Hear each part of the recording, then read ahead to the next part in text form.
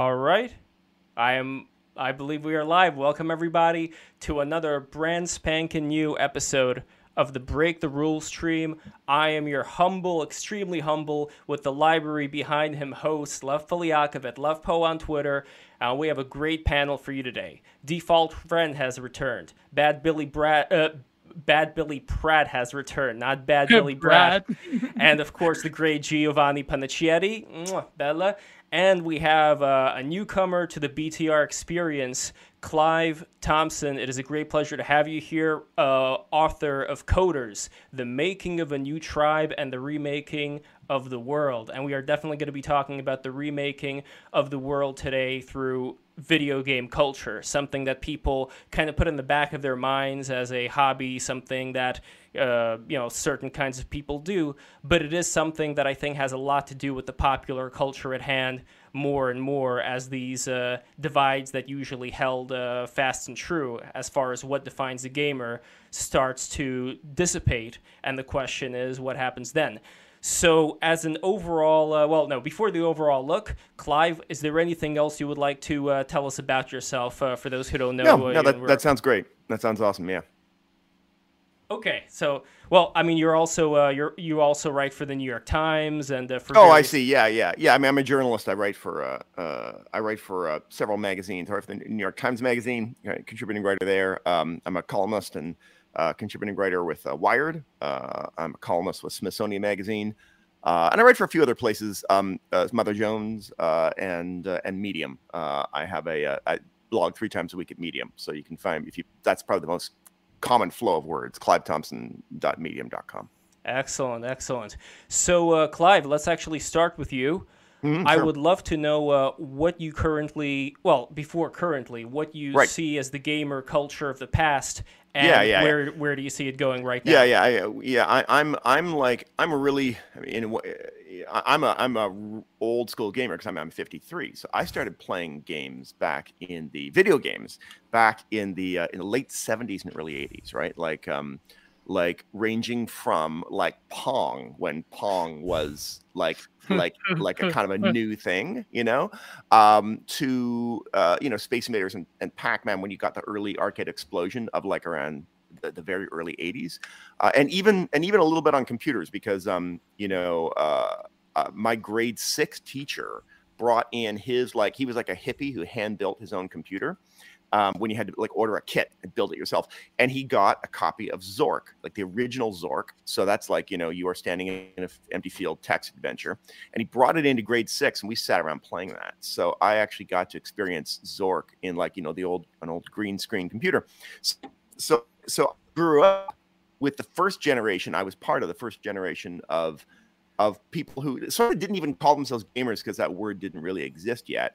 But for whom, video games were like this absolutely all encompassing obsession. To play them, you mostly had to go to the arcades, although, friends of mine started, having, the first generation of arcade systems, video game systems like, Atari 2600s and stuff like that. And we also wrote our own video games because it was kind of the beginning of personal computers, like, where you could get like a VIC-20 or a TRS-80 and, Commodore 64, plug it into your TV. And one of the first things, it had no software. It just sat there with BASIC and you had to program it. And of course, what you did is you program games. That's how you taught yourself to program. So it was like, when I think about, the origins of gaming and kind of where it all came from, it was really a deep subculture, right? Like this was not it was regarded as a very, very nerdy thing. Like it was not something you did if you're a proper adult. It was not something you did if you had any other social avenues available to you. It was predominantly guys, not a lot of young girls or women in that culture for a bunch of reasons we can talk.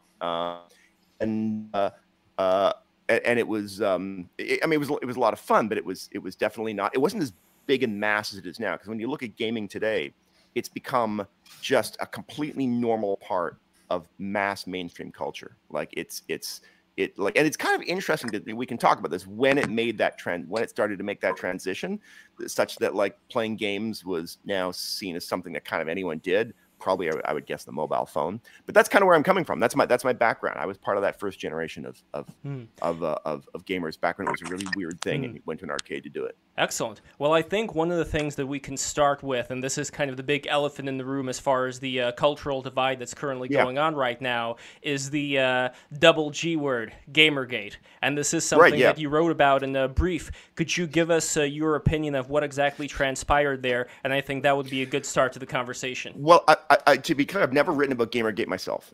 You did. In the Coders, you wrote about Gamergate.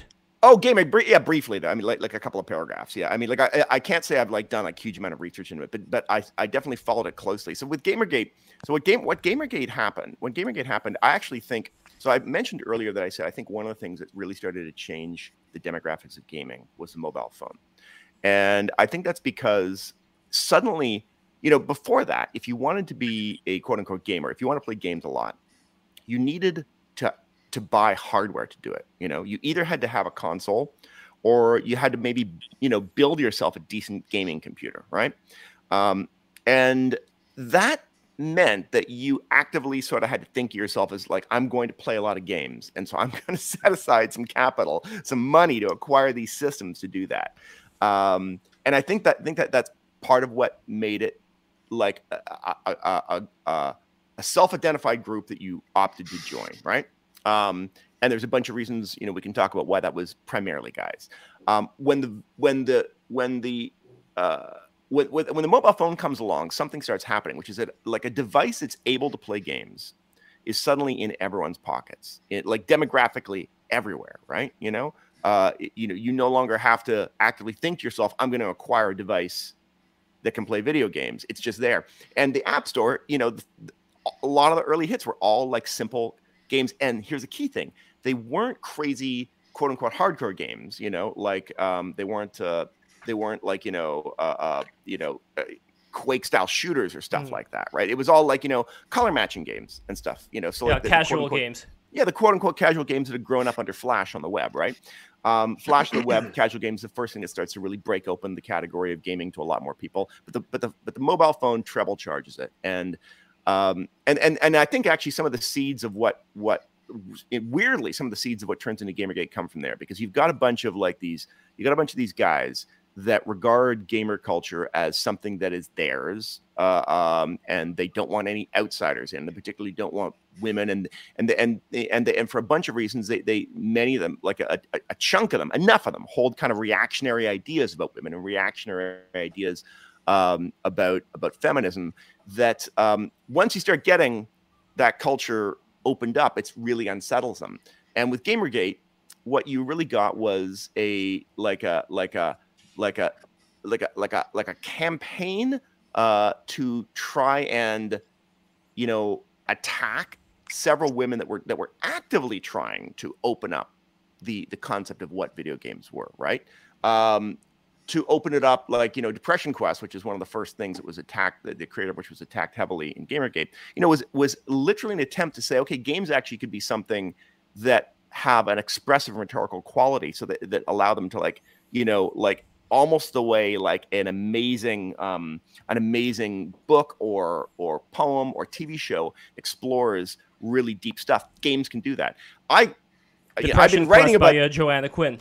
Yeah, exactly. I've been writing about the expressive potential of video games for a long time. So I was 100% thrilled by this. I was like, yes, exactly. These things have always had the ability to sort of talk in this broad way, and to be these incredibly deep artistic experiences. I think they already were, but this opened up new areas. And, so, like the sort of rage against the presence of women and and feminist ideas in coming into the video game world, amongst these highly reactionary set of gamers that decided to like mount this brutal, harassment campaign, that's part of what was going on. I mean, there's a lot of stuff going on in Gamergate, but that's where I see part of it coming from. Have you heard of, and I want to get to Default Friend next about this, but have you heard of the hashtag Not Your Shield? Yeah, sure. Absolutely. And what does that mean to you? Not Your Shield. Are we talking about in the context of like? Well, in context of Gamergate. that was what was that again exactly? Default friend. Do you, I think you may be able to take it from here. Yeah, take I it don't know from here because I remember it, but I don't, like I said, I was not deep enough reporting this. I don't want to screw up a description of this, basically. Is this like an anti-white knight thing? Like men are not yeah, I remember that. Yeah. I definitely remember the white knight conversation. Yeah. Well, as far as Gamergate goes, that was definitely a part of it. If we're talking about Joanna Quinn, Depression Quest, I'm sure that there were definitely people out there that had some animus. But as far as the main issue, which goes to how gaming itself ended up changing as far as gaming journalism and all that, Default Friend, I was wondering if you could speak a little bit more about that part of it. Yeah, so like how it ended up changing, or like what people's positions were? Let's start originally with Gamergate as far as what was the motive for people to go after Joanna Quinn and Depression Quest, and what were you mean Zoe Quinn? Zoe Quinn, yeah. Zoe Quinn. My friend is actually named Joanna Quinn. She's a great animator. She's actually the one who created those Charmin bears. You remember the Charmin bear commercial? That was Joanna's work. No way. Oh wow. Yeah, really talented animator. But anyway, yeah. So with Zoe Quinn, Depression Quest, what were some of the things that they felt was going on behind the scenes in the video game journalism industry that Gamergate was addressing, and how much would you say was that versus the anti-women sentiment that Clive was talking about? Right. So with Zoe, it was the accusation that she was selling her, well, not selling, she was advertising her sexual wares in exchange for good, for good reviews. And then that was sort of like the underlying, it's not just Zoe, it's just women come into these spaces and they know that they could use their sexual wiles to gain any, whether good reviews or attention or access into spaces. I mean, the complicated thing is like a lot of these guys, I'm going to balance out my pick-me opinion with, some wokeness here. But, a lot of these guys do have a deep distrust of women and are misogynists. However, to their credit, women do, and you can see this with sort of the archetype of what the gamer girl has become. And if you hop on Twitch and what that has become, women do come into these spaces, and it is, they were initially spaces that were safe for one, men, and then two, like kind of masculine or autistic women, and prettier women or women who are more sexual game it and use that to get attention of all sorts of varieties. And I sympathize with people who find that frustrating, right? Like there is something real about that, but do you stop it with a harassment campaign? Well, obviously they weren't successful. It's even worse now. Yeah, they really won, I think, because like if you look at, okay, so let's go. Sure. Am I stepping anyone's toes? Go for it. Well, I would push back on the harassment narrative to say that I think Gamergate started off with a bunch of like primarily YouTubers from the new atheist movement who weren't particularly right wing, but rather they were just nerds, and they wanted to protect what they saw as an authenticity to their like gamer culture or whatever. But I would say that as time went on, you do have people to the right. I mean, I was one of them, obviously, who would saw an opportunity in it because it really did become a culture war. And then you had people within it that denied the fact that it was a culture war issue, sticking point, or shelling point. People like Sargon, they tried to play this little game where no, it's not about a culture war. It's about ethics in gaming journalism, which is ethics in gaming journalism. Bullshit, right? Yeah. So what happened was later on, you did have some degree of harassment. I will not deny that, but I think that a lot of it was the other side was able, whether it's Anita or Zoe or whatever, they were able to really harness the power of the media to like demonize a lot of these guys, or like whether it was people like, I don't know. Well, we had Kathy Young on this podcast, actually. People like her who later defected.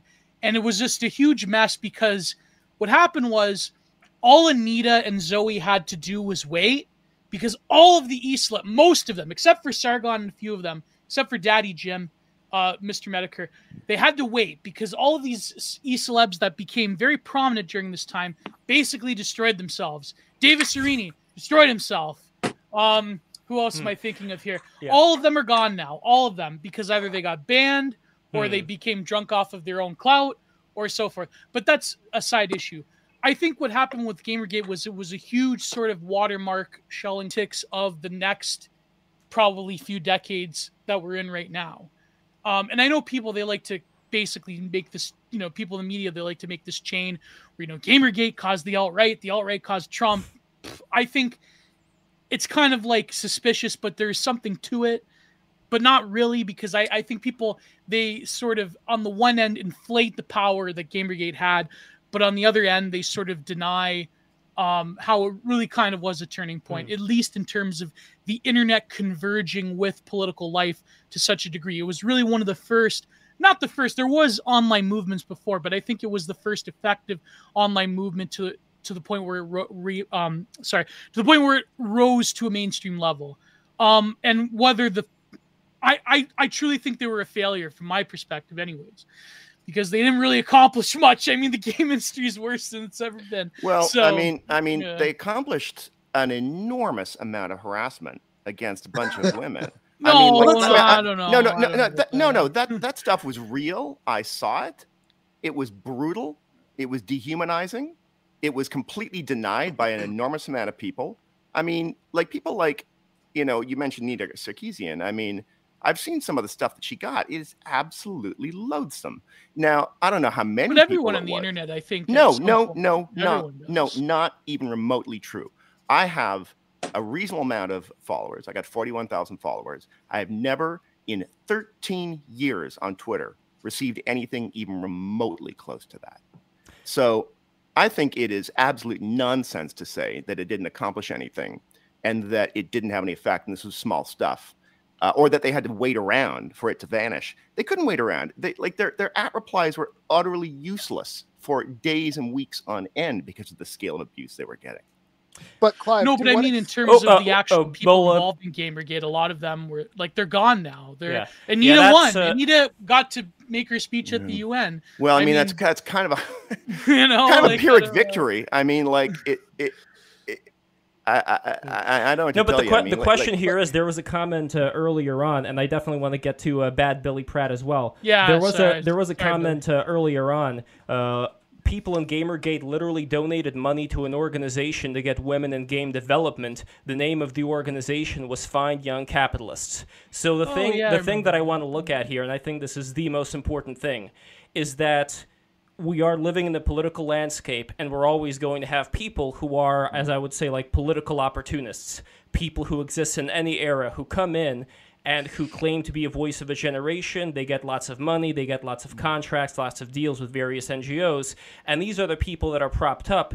Then you have other people that go against them, but they use the shield of whether it's gender, sexual identity, things of that nature, to get away with certain things that other people online. Give me some examples. Okay, so yes, Anita Sarkeesian having a Patreon where she's making a ton of money for, if I recall correctly, not producing the amount of videos that she promised.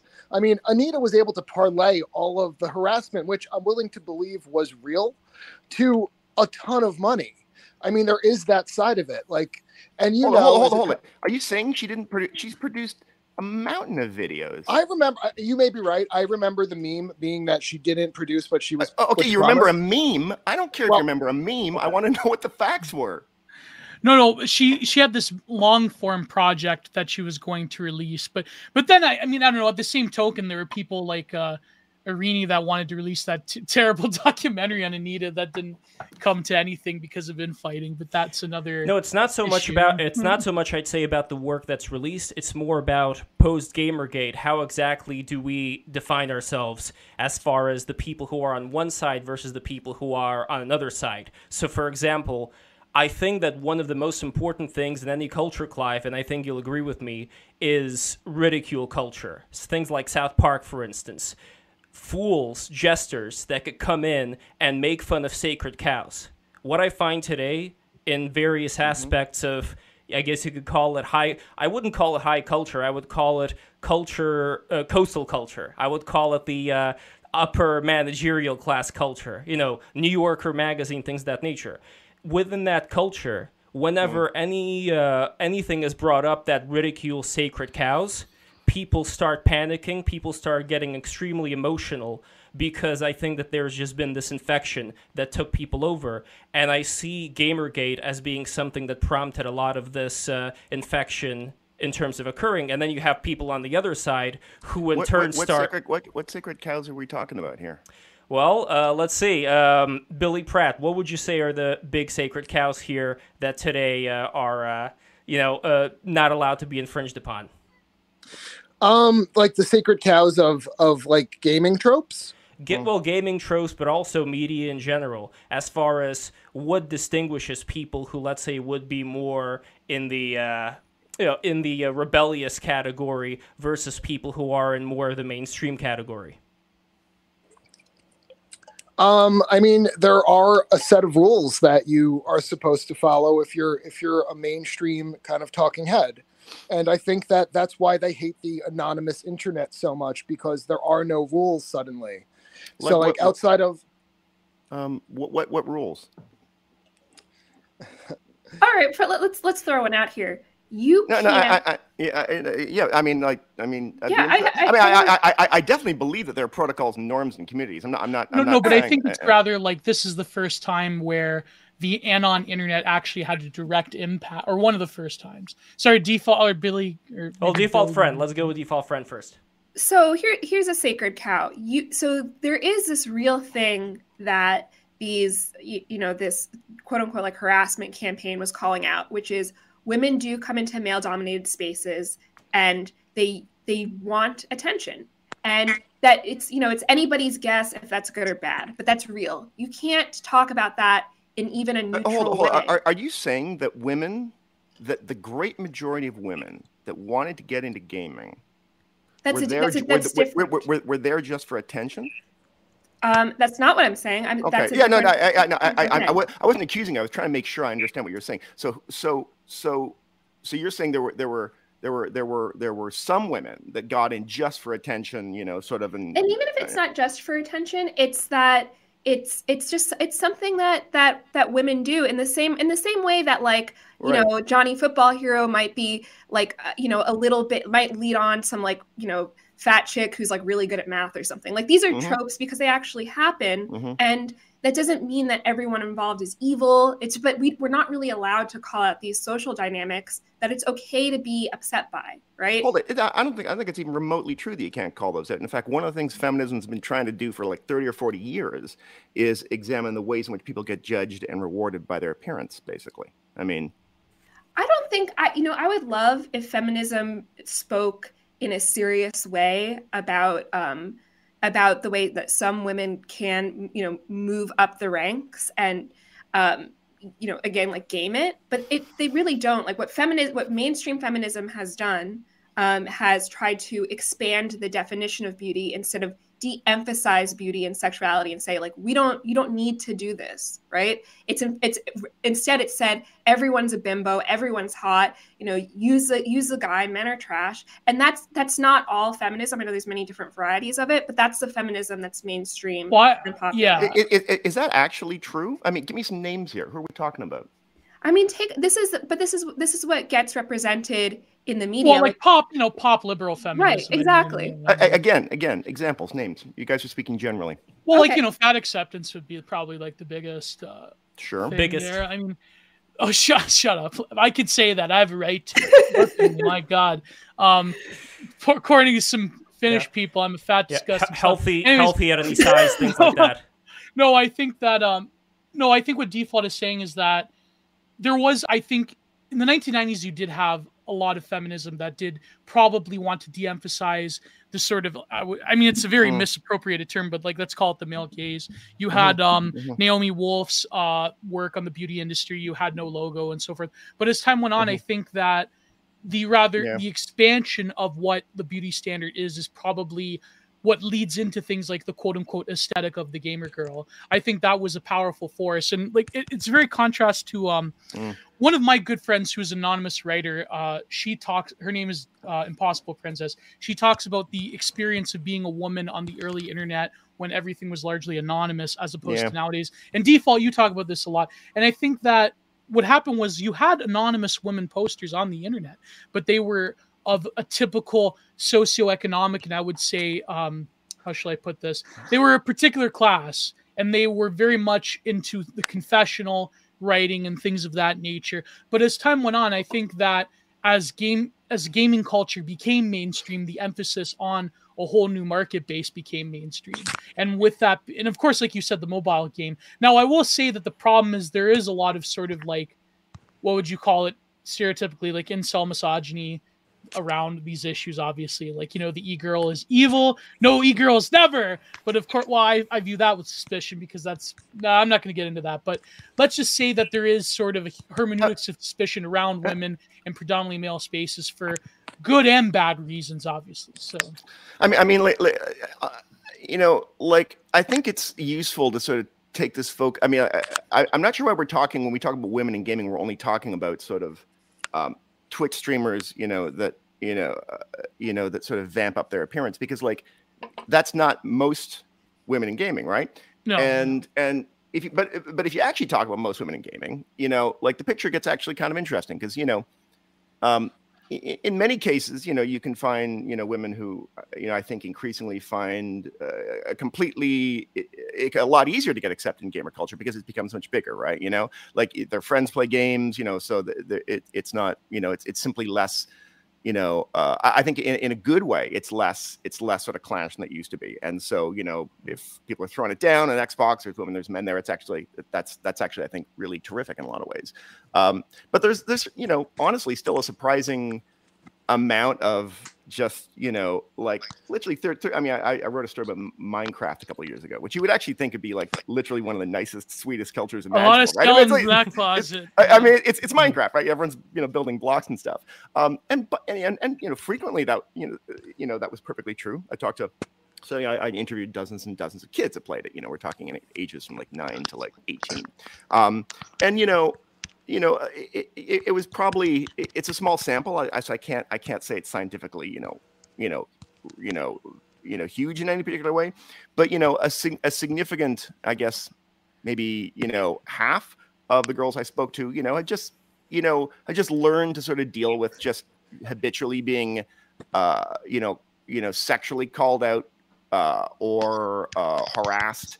You know, they show up in a multiplayer world and someone's written bitch in blocks and stuff like that. And this is not even a world where they even have a cam on. Like they literally just have their tag on their name just happens to have a female thing.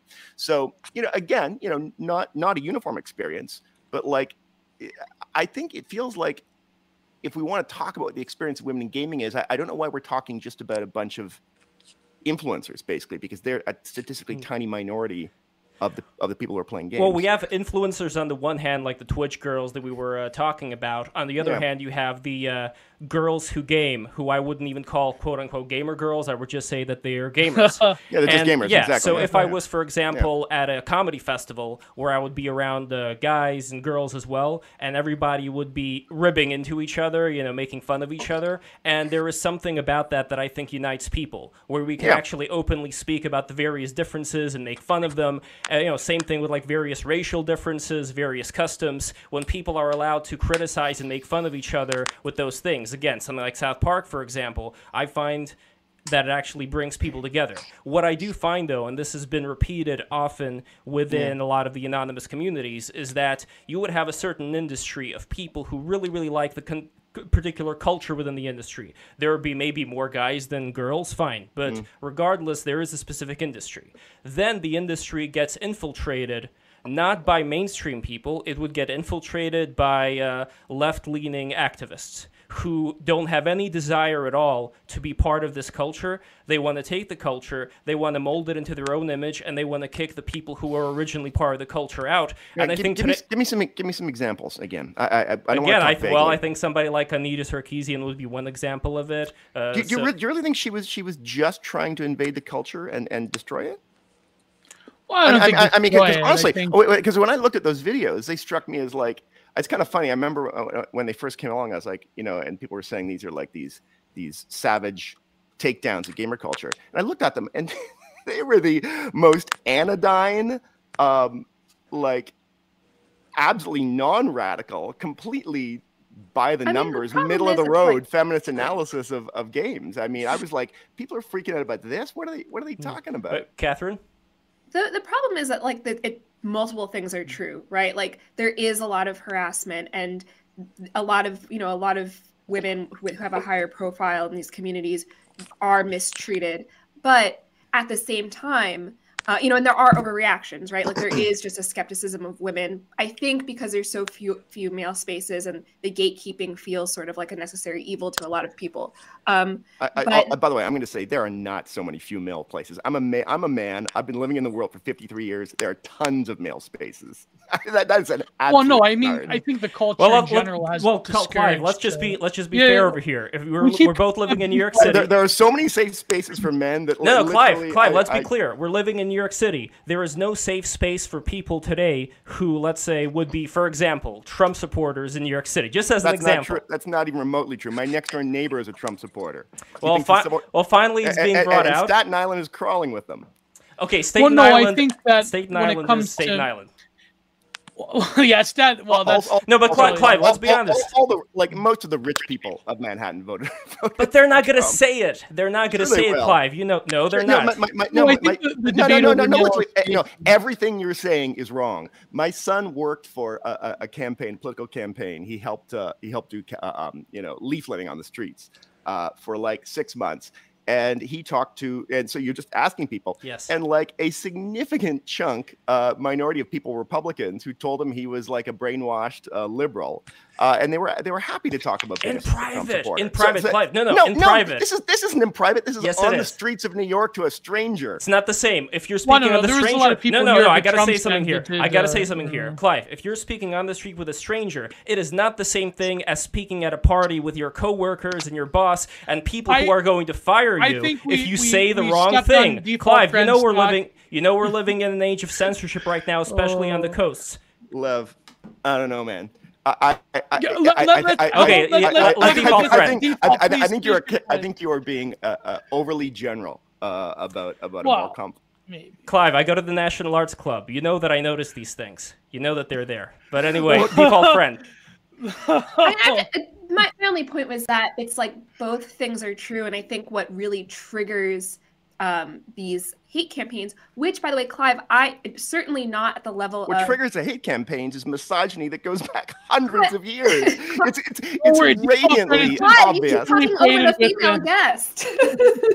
Right? Like I was gonna say, I not to this, obviously not to the scale of Zoe Quinn or Anita Sarkeesian, but I have been chased off the internet so many times that it's like a joke. But I mean, Gio knows better than I do. Default fed. You know, I have had people show up at my house. Like it is it's not just people like, oh, you're fat, you're ugly. It's like it rises to the level of like I have police reports open in 4 different states at this point. I am aware of how these hate campaigns work, and I know I get less than a fourth of what these women received.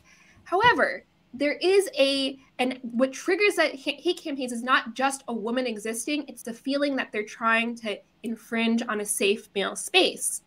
And it's a form of gatekeeping to keep the space safe. Is that appropriate? You know, again, that's anybody's guess. Who knows? No, hold on, but I just want to go back to Anita here. She was putting out a bunch of videos that said absolutely like middle of the road, not very non-radical ideas about gender roles in games. Something that it's so utterly anodyne, and for that she got death threats. That's not gatekeeping. That's not people saying we don't want you here because they're saying we don't want to even entertain these ideas, which are completely, even if you disagree with them, they're fairly anodyne. Here's the question: who was sending the death threats? I will agree with you, Clive. I think that some of the original videos, now that I go back on them, I do think that they were mild in that. I think there was probably an attempt. Maybe not in media is this sophisticated, but I think that there was an attempt to apply literary criticism to a medium such as video game, which hadn't really had an academic lens up until that point. But I think like what people latched onto is some of the, like maybe not Anita. Let's get rid of Anita. Let's focus on, I think, the response, what happened after with going back and forth. I think like there were probably a lot of radicals that after the Gamergate thing happened, I don't know. I just think that the discourse itself devolved into like tribal factions, and it's like, here's this e-celeb battling this e-celeb. And then of course after Gamergate we had internet blood sports, which was like terrible and not productive. And by the way, Lev, speaking of gamers, the Gamer has now officially left Ethan Ralph. Oh no, Ralph is alone. We gotta get him on. We gotta get the Gator on. Yes, we have to get Gator on. No, but I think this talks to a bigger issue though, like to put this a bit aside, the Gamergate itself, and focus more on what happened afterwards, what's happening right now. So if we're talking about, I have another schizo theory. Hold on. Yeah.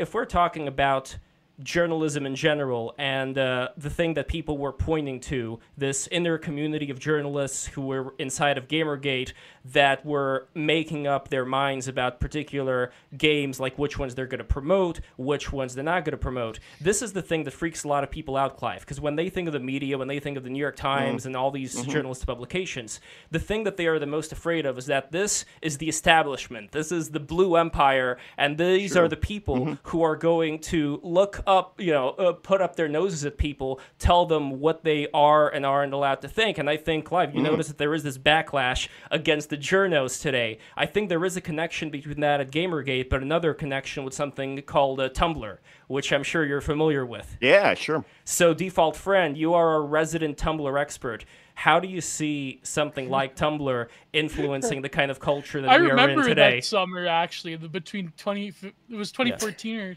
And specifically mainstream culture as well. So the funny thing about Tumblr, and then also, of course, 4chan and Reddit, and I just as a quick disclaimer, I'm carrying the torch of Angela Nagle. This isn't, this isn't a theory I invented or anything. But what happened was, and Clive, I'm sure you'll agree with this, a little bit before Gamergate, digital publications start slashing budgets, and you have all these freelancers who are writing for pennies, and they're scraping content from these platforms. And Tumblr... they're scraping, you mean, like they're just like they're repurposing stuff they find online to make a story, yeah. Right. And there's this was actually, like, the way it happened specifically with Tumblr is very well documented. Like PBS and the New York Times both at the, like, in 2012 were like, oh fuck, like we need to like make sure more junior writers aren't just going to Tumblr, seeing one or two people saying something outlandish, inventing a community around it and writing about it. Like clicks. Vice did that. The Vice was the master of that.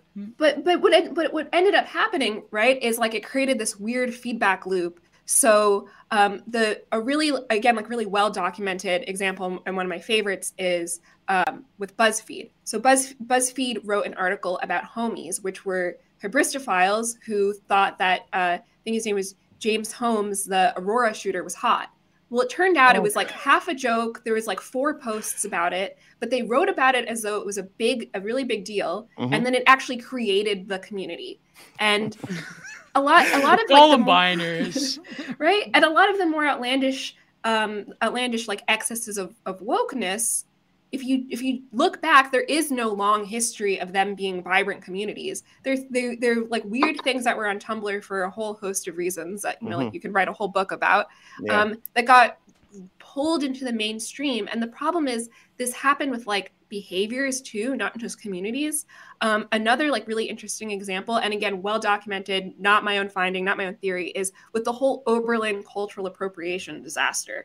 Right, like that was the product of something of a Tumblr attitude and an underpaid journalist and a story that was a little bit weird getting misinterpreted and blown up and turned into clickbait. I don't think I remember that one. What happened? Okay, so what happened was cultural appropriation was just sort of, obviously it had been a real concept for a long time, but it was really since bubbling. the 80s at least, yeah. Right. It was really bubbling on Tumblr, and everything was cultural appropriation. Like you can't, and it was really present in fandom, right?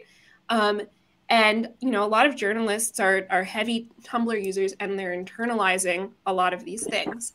At the same time, a student in Oberlin writes a pretty milquetoast article about how the cafeteria is serving banh mi, but it's really just a sandwich. And it was for a class, and she does some quote unquote like investigation. She discovers that actually they do this with a lot of different foods, and so it gets like posted to Facebook or something. And then what happens is a journalist sees this Oberlin article and then writes about the article through the lens of this attitude that's very prevalent online, but did not necessarily exist in that particular situation. And then it turns into this national conversation about cultural appropriation. But you see that happen again and again and again throughout the 2010s.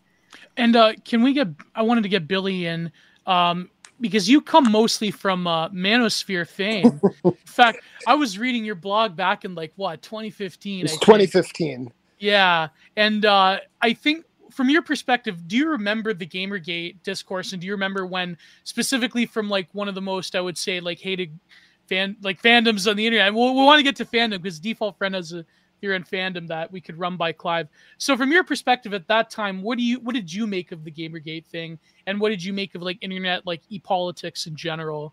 Yeah. I think the gamer thing was at the heart of it, angry incels. And you could talk about whether hey, it's true. It's true. The joke at the time was the ethics in journalism, that was kind of it became a meme because it was just such a ridiculous cover for being angry at a woman using, whatever it takes to kind of get to what end she wants to accomplish. But yeah, I feel like it just wasn't something that could possibly have legs because at the end of the day, the gamer is a consumer and consumers just don't win. It's like gamers are, addicted to their substance of choice, right? Their electronic of choice. And how long are they going to be catered to? I mean, things are going to gradually change until it doesn't really resemble what they were trying to protect. Are they going to still be on the line? Are they going to still be buying the product? Probably. So what is it? I mean, they kind of lucked out for it taking place when it did. I don't think anyone saw it coming or was ready for it or even understood internet culture or thought it mattered. And things are changed, so much 5 or 6 years later that, and anything like that is just going to be shut down immediately, clamped down. Yeah. There would be kind of more united front against it.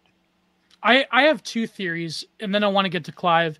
One is that I think the excesses of the late-term Obama administration, around, I would say 2013, when the Supreme Court handed a bunch of victories, and there was also cultural things like the Bristol Palin, what's politically correct term for child out of wedlock, not the B word, but there was that. There was a bunch of other things. There was, of course, the marriage issue. I think that was partially responsible. There was sort of NRX probably had something to do with it a little bit because the blogger sphere is going heavy. But also I think that what happened in 2014 with the 4chan versus Tumblr trolling war, that probably was the spark that lit the cantina of gasoline. But also there was this other theory. I got to shout out one of my friends on Twitter, Nalvin Hulbeck, who has this elaborate theory that basically the gaming industry, there was a lot of, let's call it, glow-in-the-dark activity involved, where they were using Gamergate to basically suppress a lot of Japanese outlets from creating more of a Western front, in that they would mostly focus on Western culture, identity politics at the behest of these Japanese platforms that were producing some of the most innovative video games in the world, right? And you could see this too, because I come from a love of I'm a pro wrestling fan, so Billy, you know this. What happened with New Japan when the Elite became their marquee in the West, right? They formed AEW, right? Because that basically cut the Japanese expansion for professional wrestling.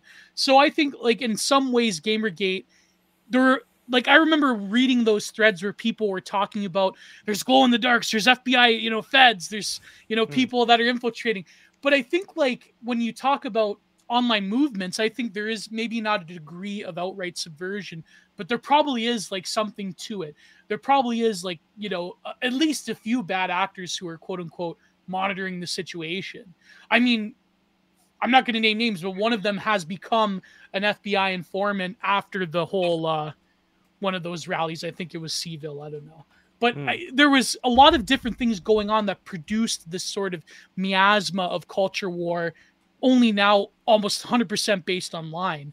And I don't know. I think it's yeah. So you're saying that some of Gamergate was like infiltration by CIA people and stuff like that, or well, not just CIA people, but I think that there were probably bad actors that were using it to their advantage. Obviously, entirely possible. I mean, I think personally the Occam's razor works pretty well in this one. I mean, I've been around gaming culture since the '80s. There's a lot of nerds that are pretty sexist, and that turned out to be like a powerful example of it. But it's also it doesn't seem complicated. Well, hold on. Regardless of who is behind the scenes, I tend to also believe Occam's razor because that's the easiest thing to believe. But regardless of whoever is behind the scenes, it's very interesting to note the cultural divide here between a more Japanese culture, if you will. Because if you take a look at 4chan, for instance, what is 4chan? 4chan was created from 2channel by Christopher Poole, aka Moot, and 2channel is the Japanese forum.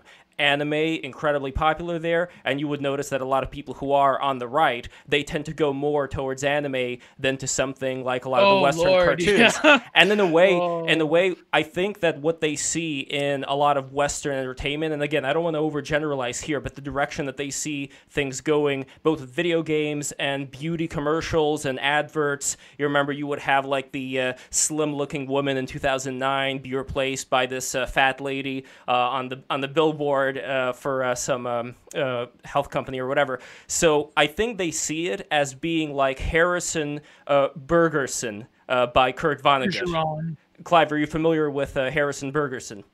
Not really, no. So Harrison Bergerson is a dystopia. In the year 2081, the Constitution dictates that all Americans are fully equal and not allowed to be smarter, better looking, or more physically able than anybody else. So that's the general outline of it. And I think the concern that a lot of people have is... sorry, Gio? It was written by Ray Bradbury? No, Kurt Vonnegut. Vonnegut, yeah. So I think the concern that people have when they look at the way that Western gaming culture and Western culture in general is going is they are concerned about certain social engineering attempts to equalize everything, where people can't make fun of each other, where people can't stand up and show themselves off to be better. And that is a very dystopian thing, especially for somebody like myself from the USSR. I lost track of how we got onto this subject. How does this relate to what we're talking about? It relates extremely to gamer culture because as far as the Well, they view a lot of Japanese culture as being like either free of North American political concerns or having like what they view as like the perfect neotenous female ultra feminine aesthetic, which I think is kind of suspect in my opinion. No, I mean I have a lot of friends who are into anime, but I think Deeple Friend, you talk about this a lot too, with like even the Tumblr crowd had that with like the way ethereal aesthetic. I think like what attracts video games in terms like Japanese video games and anime to a lot of especially like people on the right in North America is obviously like they have a concern for like a peak aesthetic that is like veneration of beauty or some kind of like ultra feminine ideal. Which historically has never turned out well, right? I mean, political cultures that valorize clean looks and clean lines, and modernism and vorticism and Nietzscheism did not work out terribly well in the middle of the 20th No, but what about the Renaissance, Clive? If you compare the dopey-looking medieval paintings to the works of Leonardo da Vinci and Michelangelo and Donatello and Raphael, well, that was a process, love. That was also actually, I don't know if I'd call those medieval paintings dopey, man. I think medieval. No, here's the interesting thing about the medieval paintings. They look at you in a very critical way. If you ever go to the Met, there is one particular painting I remember where the Madonna is looking down at you like it would have looked down in the cathedral at people in this very, in this like, I am so powerful and you are these mere mortals who should bow down to me. And I think that there is this element of, arrogance that people perceive in these so-called social engineers, where when you were asking, what is this? That comes from medieval. That was a medieval. Yeah. A medieval thing. Yeah. They have an arrogant feeling. Yeah. I have no idea what you're talking about, man. All right, I'm gonna have to. I'm gonna have to. Can you amplify that before me? Yes, I'm gonna have to load up that image. But the idea that I'm getting to here is that people don't like this feeling that they get of now we are going to be indoctrinated in these various SJW beliefs, like critical race theory, for example, why a lot of parents want to get their kids out of school right now, right? So when it happens to come to the parents' notice that these things are going on, they're starting to take action. And what happens? You have the FBI going against their parents, right, from the government. And what do people think when they see something like that? Oh my God, the government is out to get us for opposing these things. What strong examples do we have of the FBI going after parents? I understand that they were concerned about the parents that were making violent threats at school they board, started, which is actually something law enforcement really ought to look into. No, they started watching because some of those school board things have become like filled with like literal death threats, right? No, there was a proposal. Well, I think we're getting off topic. No, I think okay. I just want to ground what we're talking about in actual. What's actually the happening. core. I think the core of what we're. I don't think the FBI is going after any parents that are just thinking. I don't like. No. There was an attempt to do that. There was an attempt for there to be this, this going into these school board meetings and keeping an eye on the parents who voice dissent, and that is what people don't like. And that give me some receipts here. What are we talking about? All right. Hold on. Let me find the receipts. But while I'm finding the receipts, Bad Pully Pratt, do you have anything to say about this? Well, I mean, if we were just so off topic, I just wanted to clarify what are Gamergaters trying to protect? Because I feel like we're kind of fluctuating between like a culture of like open speech, and I guess that would be like to each other on the internet or over like some kind of like Xbox Live headset. Or is it that the games themselves are changing? True. Oh, Xbox Live. Oh, God. Guys, I haven't played a video game in a long, long time, but I just wonder what it is we're talking about, because I know that there's a limited number of AAA studios, and if they're talking about those big budget games, which there are only going to be so many of, kind of like getting watered down as far as, because from what I could tell, it's still, the protagonist kills 1,000 people, and that's your video game. And they almost like that's very common. Yeah, it certainly doesn't seem to me that much has been watered down or destroyed. And I mean, gaming culture. This is sort of one of the things I found kind of baffling about the surface arguments of Gamergate, because I've been playing Halo for the last week, and I've been having plenty of time achieving war criminal levels of homicides. I'm just in there killing like mad. It's there's guts in the ceiling. So I have a friend who's a gaming journalist, and I've wanted to have him on my podcast. Now, if I know you're not familiar with me, Clive, but I'm not like super right wing or anything. I'm not really that provocative. I'm so much of a centrist. It's almost like a joke about how much of a centrist I am. Yeah. And he is fearful to go on my show and to speak his mind because the culture that he's working in is so left wing, and by left wing, I think he just means so like concerned with political correctness. And of course, I'm not. It's his livelihood's more important than having him on my bullshit podcast or whatever, right? But I think that's one part of what people were afraid of. Was it like that before? I don't know. Probably not.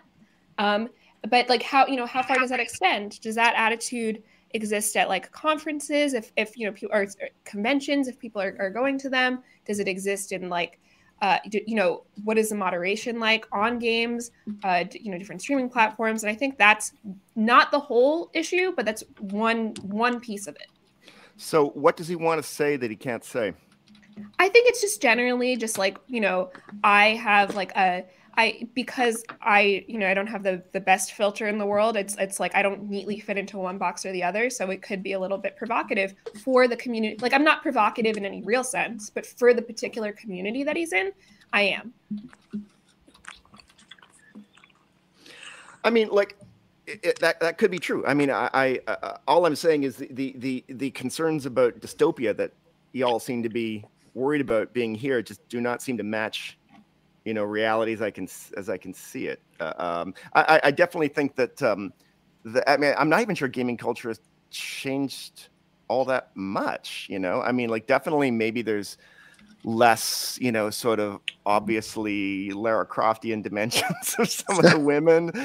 Maybe there's I'm not even sure what I mean. Can we point to any major changes? Well, there are in games that well, there is a conscious effort to like descale, like what was the massive? Like, there's a bunch of memes around a Mass Effect. Well, the marquee of this stream, the banner image comes from Last of Us 2, which, I mean, that gets into the weed of it. Although it did produce a lot of good memes, like the choking meme. I love that one because it's like the one is like of Chris Chan and Sonichu is choking him out, and Chris Chan's like, "I created you." Oh, God.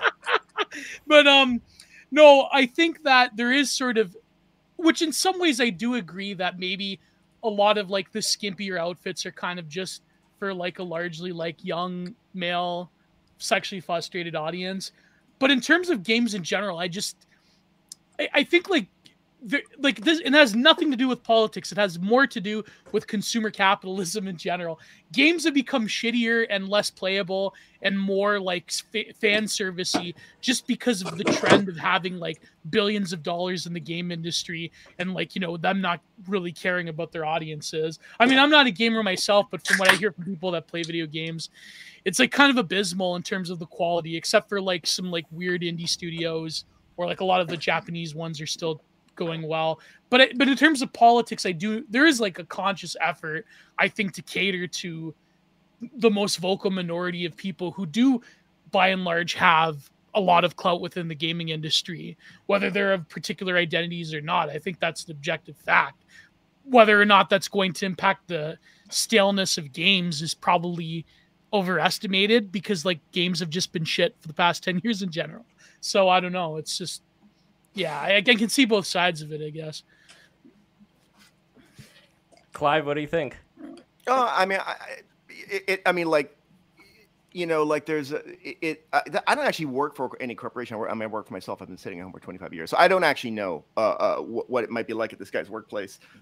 Maybe it's really stultifying. You know, it could be true. I simply don't buy any idea that there's massive woke mobs that are destroying gaming. Basically, it doesn't. There don't seem any facts there. The games still seem pretty good. There's undoubtedly crazy fights going on between folks online, but yeah, I don't see the woke mobs right now being represented that much in a lot of the, let's say, popular games that people like to play. Although I do notice that they're being, for example, like that G4 reboot that recently happened. There was this whole brouhaha from the lady who was using the opportunity to talk, again, not about interesting games, but to criticize the audience for sexism. So that is one aspect where I see it's not even so much. I don't think I followed that. What happened? Billy Pratt. Do you remember the lady's name? Frosk. Yes, Frosk. So what exactly happened there? So Frosk went on a rant on her G4 show. I think the segment was like, "Oh, what's your gaming gripe?" And Frosk kind of took that opportunity to talk about how apparently on G4 there was this like really hot co-host like way back in like the 2000s when it was on. She was like some kind of model, and I guess people are comparing Frosk, who is not a model. I think Frosk is a professional gamer, to her, you know, and just making, you know, kind of jerky comments in like the stream comments. And she just took that opportunity to kind of talk about how the female co-host on the show isn't there for eye candy, even though the last one was. And it kind of just, you know, went from there. What happened? What was the sort of fallout from that? Well, the follow-up from that was that G4 ended up... got canned, yeah. Yeah, nothing really happened. But the interesting thing, Clive, what you were pointing out about... Is that why they canned it? Yes. And the interesting well, thing there was is that, other issues, but yeah, that's no. But the interesting thing to me here is that you were pointing out how the top games, people play them and they're very interesting right now. I agree. What I do see, though, is that whenever people who are within the establishment media, whatever you want to call it, when they take up the issue of games and gamer culture, there is a very specific side that they team up with as opposed to teaming up with the other one, where if they have yeah. I mean, maybe they just disagree with it. Maybe they're. I mean, like, maybe they think that. No, but it's too specific. Again, it's an Occam's razor if thing. we're talking about like the short blue hair and like all these various styles, it's a look. It's a very specific look that the mainstream publications take back with on gamer the culture. hot influencer thing, right? No, it's not hot influencer. It's the. What are we talking about? I'll tell you. You're speaking so vaguely, Lev. I am not going to speak vaguely. I shall explain. We are not talking about hot influencers. We are specifically talking about like these short, blue-haired, SJW-styled people. This is a kind of culture that I think a lot of mainstream publications find very hip and with it, and those are the cultures that they want to promulgate through whether it's, Teen Vogue, Vox, any of these publications. And they portray anybody who has a dissenting opinion about gender, about culture, about sexuality as being these evil incel bigots. And it's the same thing over and over again. There's smaller ones, like Mel Magazine is one of them. We're seeing this not so much, I'd say, in games, although it is slowly creeping into certain AA plus titles. But I think in terms of the actual journalism of the games, this is something that has been there for a long time. And the reason why I mentioned Gamergate in the beginning, Clive, is that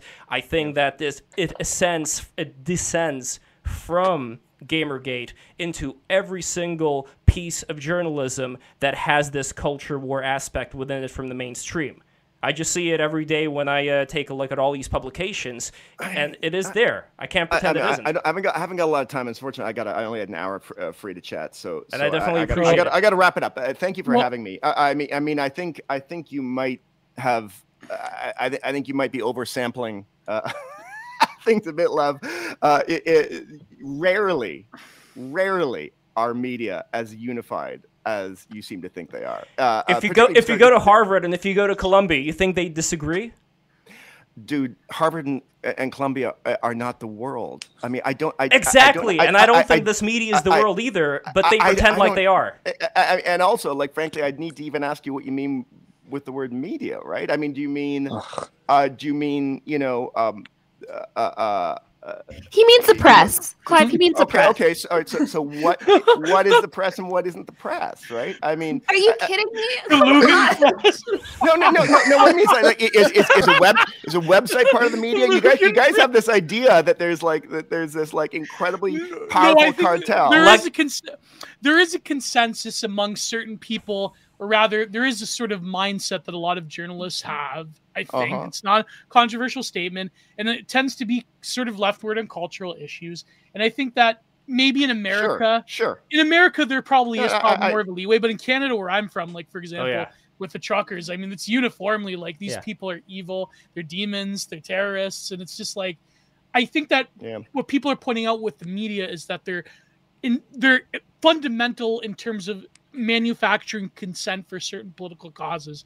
I think that's what people are griping about. And but I think, I mean, you have to go. So let's ask you one final question. Sure. Where do you see the future of video games going with VR, with everything? Where do you see the trends from someone who's in the trenches of the media? I mean, I think games are like, I think rather delightfully for me, who spent years with trying to get people to, you talk about media, trying to get mainstream media to let me write about it, and them not wanting to because they just thought it was a bunch of nerdy nonsense. And I'm like, no, this is real culture, guys. Like, it was like 15 years of waiting until my mid 30s before someone would let me write a big article about it. And of course, everyone loved it because there's a lot of gamers out there that wanted to read about this stuff. So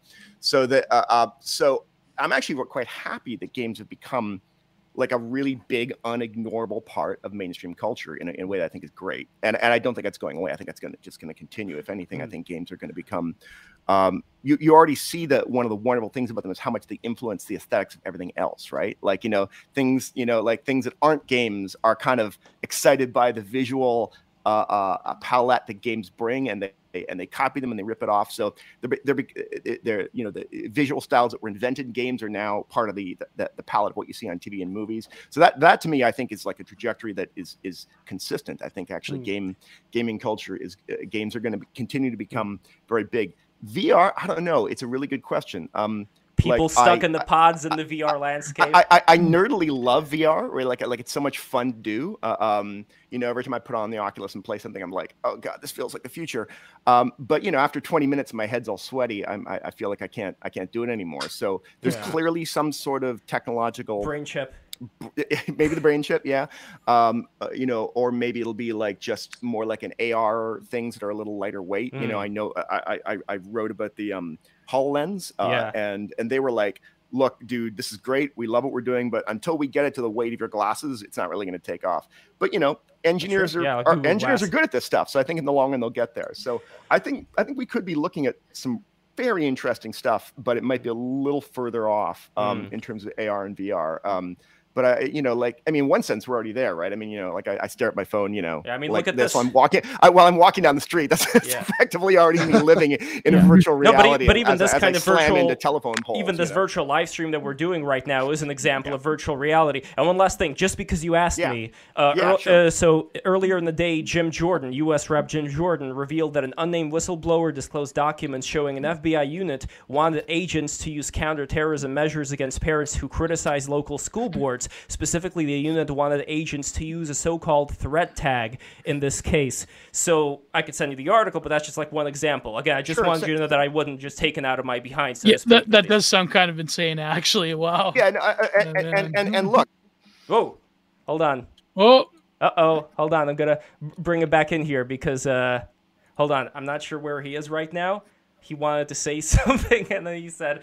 And look, and he's not here. So while we're seeing what exactly is going on with Clive, I just want to ask everybody once again who is watching this, be sure to subscribe to the Break the Rules stream. We love you. We appreciate you. It is very important and fundamental that you subscribe right now and that you become a patron. If you go to patreon.com/breaktherules, become a patron, and we will love you and appreciate you forever and ever and ever. So right now, I am also adjusting the screen. As you can see, this is like 2 to 3 people, and now I'm going to adjust it to 4 to 5. I am still working this thing out, by the way, as far as what the screen ends up looking like. So you guys have to pardon me here. I'm still trying to figure this out. The screen is very big right now, too big, in fact. But again, I really appreciate the fact that Clive was able to come in here. Oh, here we go. Here he is. Hold on. Hey. I know I do have to go. All I wanted to say is where I was going is, I'm look, in general, I'm very much an old school, have the civil libertarian attitude towards three-letter agencies is not your friends on the civil liberties front, and therefore to be scrutinized very carefully. I just want to make that clear before I leave. I don't know. Absolutely. We're all in this together, Clive. And I really I'm going to take off. Take care, Clive. Thank you so much. Bye-bye. Thank you. All right, so as I'm adjusting this, some people have recommended that we also go to the Twitter, what do you call it? You know, those Twitter things where the Twitter people can converse with us. Twitter Spaces, that's it. So that may be a plan. I am not sure yet. Just give me a second here as I'm adjusting the monitors. This is all new to me. Let's see. 1, 2, 3, 4. So there are 4 people who are on right now, which means I have to switch to 4 or 5, and... Man, that is not working out. Okay, so anyway, what do you guys think of the conversation while I'm adjusting this thing? We just got it out in the weeds, I think. I don't know. What even is a gamer? We met the anti-mold bug. Not only is there no cathedral, there's no mainstream media. What is the media? Oh. I mean, like, that kind of just got absurd at that point with the debating tactic of like, if we, we're going to have to debate the terms we're using, and it's okay. ridiculous. So you bring up Moldbug. When I did my conversation with Moldbug, I was using the media as a shorthand for the press, and he was like, "DF, you don't mean the media, you mean the press," which I thought was really funny that it came full circle. Nice. What would be the distinction there? Like, are we literally the written word? So the press is, like magazines, newspapers, anything like a journalist would contribute to. And then media is movies, what we're doing now, podcasts, It's everything. Okay. Yeah. I mean, the press is probably, yeah. but at the same time, it's like, I don't know. I think that we didn't get into like what was the driving force of a movement like Gamergate and sort of politics on the internet, rather than just focusing on like the lore of like, no, it's about harassment. No, it was about ethics in gaming. No, it was like, no, I think we were. You know what I mean? Like, I wanted more meta than that. I think we were sort of touching on it, but we can touch on it right now. I mean, there's only so much that we could get into in that particular interview, but it is very interesting just to see the differing sides on that particular issue. But you can answer your own question, Gio. What do you think is the core, in your personal opinion? I think that Gamergate was the first. Was like the first truly like millennial movement in terms of like, apart from other things. I think like what happened was there were a number of internet trends that coalesced, whether it was new atheism, like, you know, Daily Show consensus bullshit, like the news media becoming like Tumblr is obviously one of the biggest ones in terms of just cultural discourse and how, like, for example, the 2012 writers' strike probably contributed to like journalists strip mining the internet for content. Just forum culture in general. You had a time where anonymity became less emphasized, and now you started to have the rise of e-celebrities. And so then from there, you have the perfect shelling point for a culture war that like became like such a huge international ground war, which is video games. Because video games, I think, is like one of the only industries of entertainment and art. Well, I mean, a debate whether it's an art form, but like, let's just say for its own sake, entertainment and art. It's one of the few that is still like largely controlled by a corporate apparatus that doesn't really have a truly like indie scene that is developed. It's starting to now, but I think that video games, because it requires such a huge commitment and such a huge monetary investment in terms of having developers and everything. It's not like film, it's not like music, certainly it's not like visual art where there's like, you know, outsider scenes. It's like video games are really like the heart of the culture industry now. And I think that's probably why you had like certain elements pushing it in that like culture war direction, because it's like very easily you can translate that into like, you know, sales. But But what do you think, Bad Billy Pratt, as far as did we end up touching on the core of what exactly Gamergate is, or do you think that this could go further? Like, what would you say is missing from the conversation, if anything? I mean, I think that Clive put up roadblocks wherever we could have went that was interesting. Clive wouldn't concede that there are not many male-only spaces or spaces for, you know, men to kind of be comfortable with one another and like you were saying before, shoot the shit, like have that open kind of locker room vibe. It just doesn't exist anymore. And like, if he's not willing to concede to that, I think video games were the refuge of the incel. If you're not getting laid in college, you're playing, or college or high school, you're playing video games. And I think they saw Anita Sarkeesian and the other one as these intruders who were like kind of avatars for who the girls who weren't sleeping with them, or the girls who they felt bullied by, even if it was like in their own head, or just bullied by the fact that they weren't getting attention from them. And they saw these women as coming in and wanting to take away the only thing they really had. So like their safe space, since it can't be in real life, we're the virtual, we're in the video games.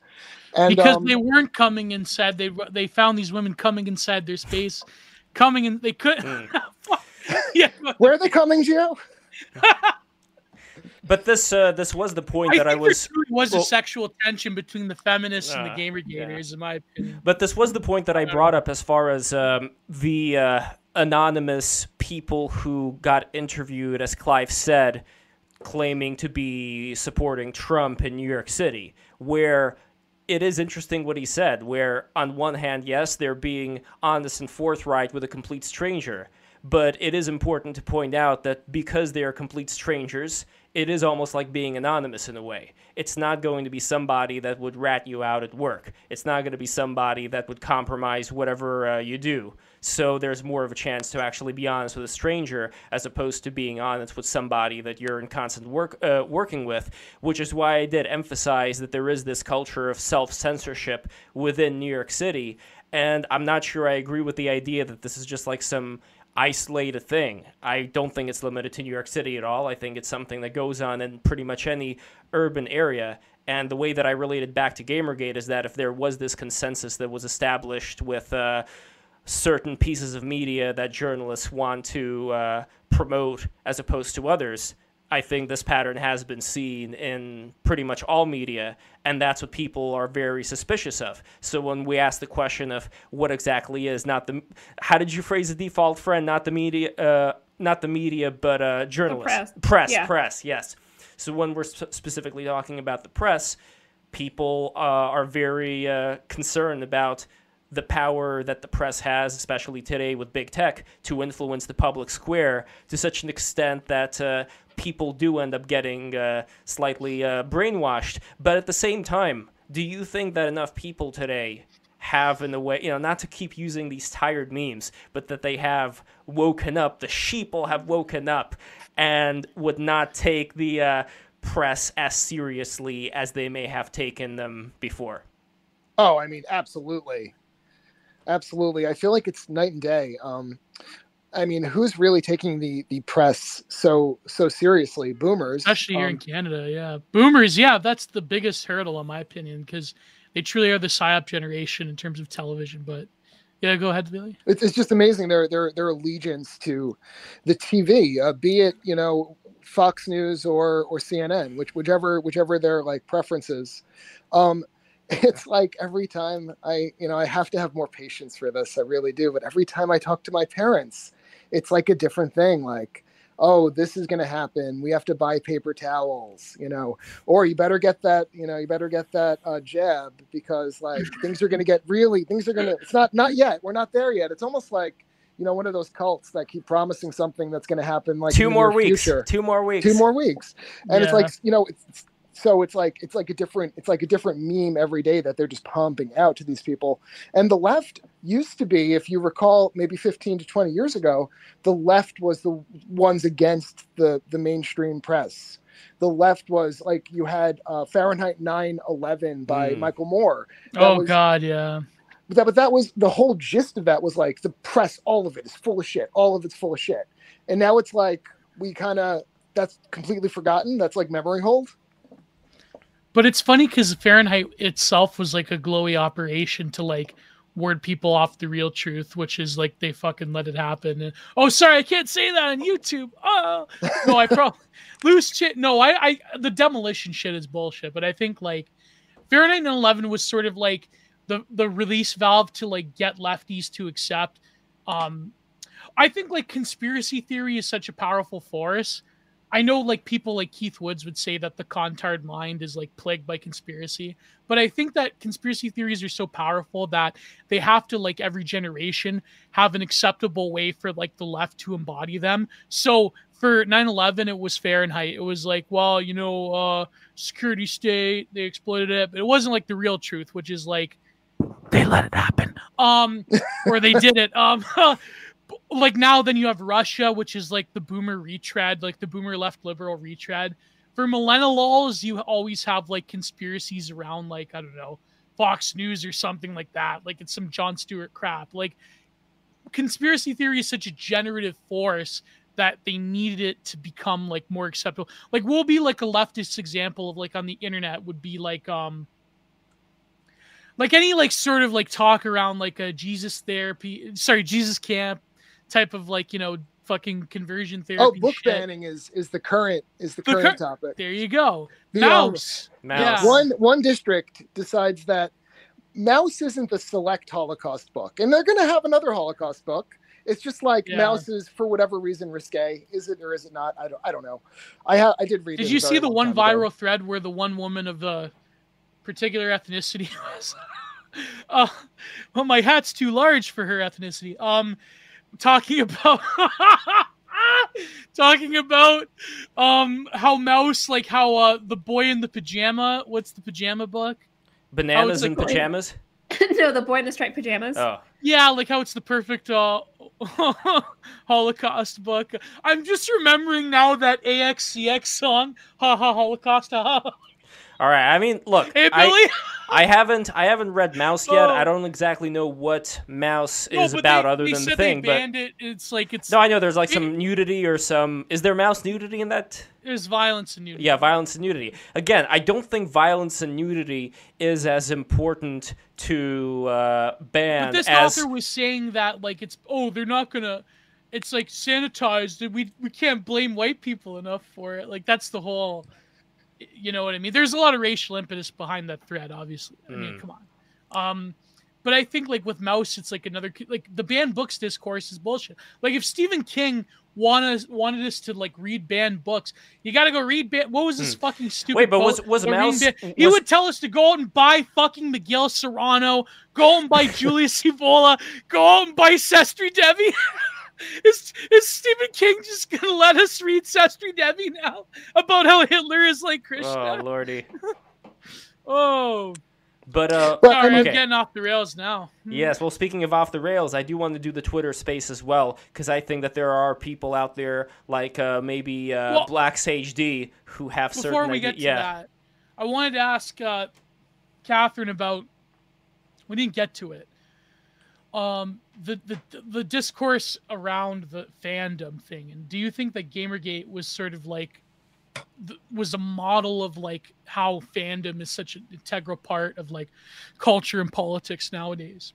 Sure. Yeah. I mean, in a bunch of different ways. I think like probably in the least obvious way is that people think that, if you're fandom controlled, that means it's going to be a lot of different people. But actually, when media properties and corporations are looking at fans, they're looking at super fans, because those are actually like a small number of people are actually spending the most money and they're the most engaged. So you want that group to keep buying. You don't want the big mass that might dip in and dip out. So I guess like the argument maybe could be made that like the feminist faction is they're influencing the press, which is super fans influence the press, but they also influence media properties. And they're not, there's certainly like more teen boys playing video games and just men in general than there are women who are super passionate about it, especially the particular kinds of video games that gamers play. Like when you say gamer, it's nothing to do with mobile gaming or like Stardew Valley. That's bullshit. That's just a separate category. But yeah, it's a prelude to, we're going to pay attention to the super fans. We're going to pay attention to the people who are small in number, but we think are going to be the most influential and spend the most money, which who knows why they would, we would think it's women in this case, but. Right. Well, women are natural consumers. I mean, that's... But how many people are going to be spending money on, like with the cell phone games, Candy Crush, so on and so forth? I think a lot. I think like this casual market is going to be people being pay-pigged out of so much money just because they're used to having these various impulses light up in their heads. And Well, I believe the casual market is kind of hinged on microtransactions, where all of those mobile gamings are the same. Outside of the Candy Crushes, it's like you could do some things in it, and then it will tell you can't do another thing for 2 hours. But if you want to do another thing right now, you could pay $1. And I think that's how like kids will get like super hooked on it, and then like steal their parents' credit card to like, to do more of these microtransactions. Well, that's kind of like getting the various cigarettes from your parents after seeing a Joe Camel commercial on, that used to be the old way. And I do think that video games, in a way, are the new cigarettes and have been for a long time. Isn't that what they said? Like sitting is the new smoking? And especially if we're talking about VR, I think there's a tremendous amount of abuse that could go on when you have these things that are strapped onto you. Pretty soon we're gonna have a little hose that they could just like put on your penis, and so you could just like pee out, and another like pipe that goes up your ass, and you could poop out. That Robert Duvall movie, that dystopia. What was it called? It was a bunch of the numbers. God, something. It was like a number code. The title of the film. I can never remember it. But he was like basically in this subterranean base where it was like this dystopian society where they have like the jerk off machines and this various other somas. And then he goes to the top and he finds that like they actually were living underground. That it was like in the top, like the world became like more like a taken over by nature. I forget the title of that film, but I think like I mean the VR. There was a story the other day. I know that I have to like resist my like latent manosphere like reactionary impulse to be like, oh my god, they're fucking demonizing men again. But there was a story that apparently already in the metaverse there are like AI avatars of women that are kind of like in, you know, Japan, they have like virtual girlfriends where the men were like sadistically like threatening them to like unplug them and erase their memory. And they're like, no, please don't. And it's sort of like a sexual sadist type of thing that's going on in the VR. And I remember like it became a viral tweet, this news article. And I'm like, holy shit, that's the future right I think there. Wasn't that a real woman? I mean, if we're talking about the same thing, wasn't that an actual woman claiming that she went into the metaverse and was like groped? Like her avatar was groped? There was that, but there was another one where, oh my god, Wyatt is back. There was another one where basically they were like, they had like an AI simulator of a girlfriend. And they were like teasing them by being like, you know, I'm going to pull you off. And they're like begging, like, no, no, no. It's like, I was really fucked up. It was just, yeah, it was one of those things. I don't think VR is going to take off until you could look at your phone while having the headset on. And how no one has like thought of this, like it needs a front camera. I mean, people. They do have front cameras. Until it's amazing that TikTok is as successful as it is because you can't multitask while you use it. But anything where you can't also multitask, then you're fucked. Yeah. Right. I mean, look at the BTR stream, for instance. Right now we are streaming on Instagram still, apparently, as well as YouTube, as well as DLive, Twitch, Facebook. What else? What else we got? Oh, and the Odyssey, of course. And now we're going to be transitioning after some conclusive talks here. If you guys are interested in also being here, all it really takes, by the way, is for you could still keep the webcam on here, the avatar on here. All you have to do is go on your Twitter app on your phone and go into the Twitter space and speak into the space, because I use an emulator for the Twitter space. So that way you're still going to be here in spirit on the screen, but you're also going to be on the screen inside of the little emulator. So that's a recent thing I started doing, and it's pretty successful since it also gets a lot of people's input on this particular conversation. But I do eventually want to do a virtual reality Break the Rules stream, if you guys are interested. Oh my God. We kind of had half of one, remember, with, what was his name? Oh, yes, I know who you're talking about. Red Badger. No, Red Badger. No, Red Fox. No, Red no, it's Pikapidi, that's it. You remember he had the furry yellow avatar, and it's a red panda. Yeah. That's no, that's Haka Says. But yeah, technically Haka Says, yeah, he was in a VR set while he came on. Sort of. I mean, it's still. Yeah, it was a VR set. Yeah, it's still being formulated. But yeah. Did you see that other story, by the way? Default, you saw this one. Oh, by the way, your friend Going Godward got suspended for some reason. I don't know why. She never posted anything. I think That's weird. I think she was talking about school curriculum or something. So I'm guessing someone probably brigaded her. By the way, another good friend of mine got suspended, Parallax Optics, because he mentioned a naughty no word in front of James Lindsay. So I wonder if James Lindsay is probably report F-slur. I wonder. Anyways, did you see that VR thing where the husband said that, or rather, was it a boyfriend or no? It was an actual husband that wanted to have sex with his wife while wearing VR, but he's like through VR imagining another anime girl or whatever, kind of like like in Blade Runner.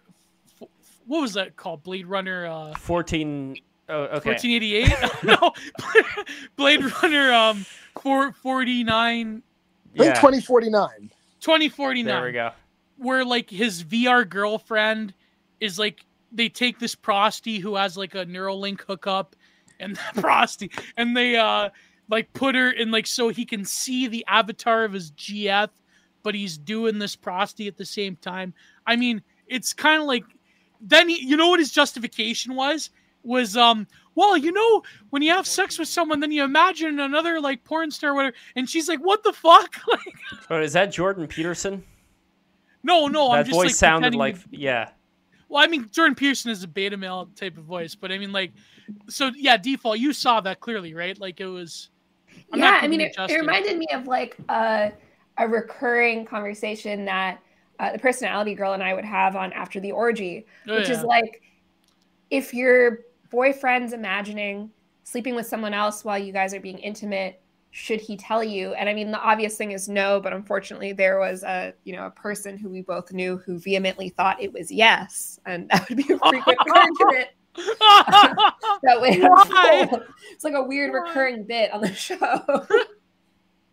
I mean, look, I'm sure everyone does it, but it's just like, it's one of those things that like you keep to yourself. I feel like a lot of things are fine as long as no one knows a thing about it. Yeah, that's probably true. But this is like next level. Like the guy is in a VR headset, and it's like you're basically just like a human fleshlight at that point. It's just like, I don't know. Well, it's another layer of Plato's cave. Billy, what do you think about this? Plato's Goon Cave. Have you imagined someone else during, I mean, at some point. Why am I asking that question? But who would go to a prostitute to imagine their girlfriend? Doesn't that seem backwards? Am I missing something here? No, this was his girlfriend or wife. It's just that he was in the VR pod with an anime girl or some other porn star, like while they're having sex. Wasn't that? I feel like I saw that as a viral post on Twitter. It was. Yeah. Oh, is that what we're talking about? It was from a Reddit thread. Yeah, that was what we're talking about. Yeah. Right.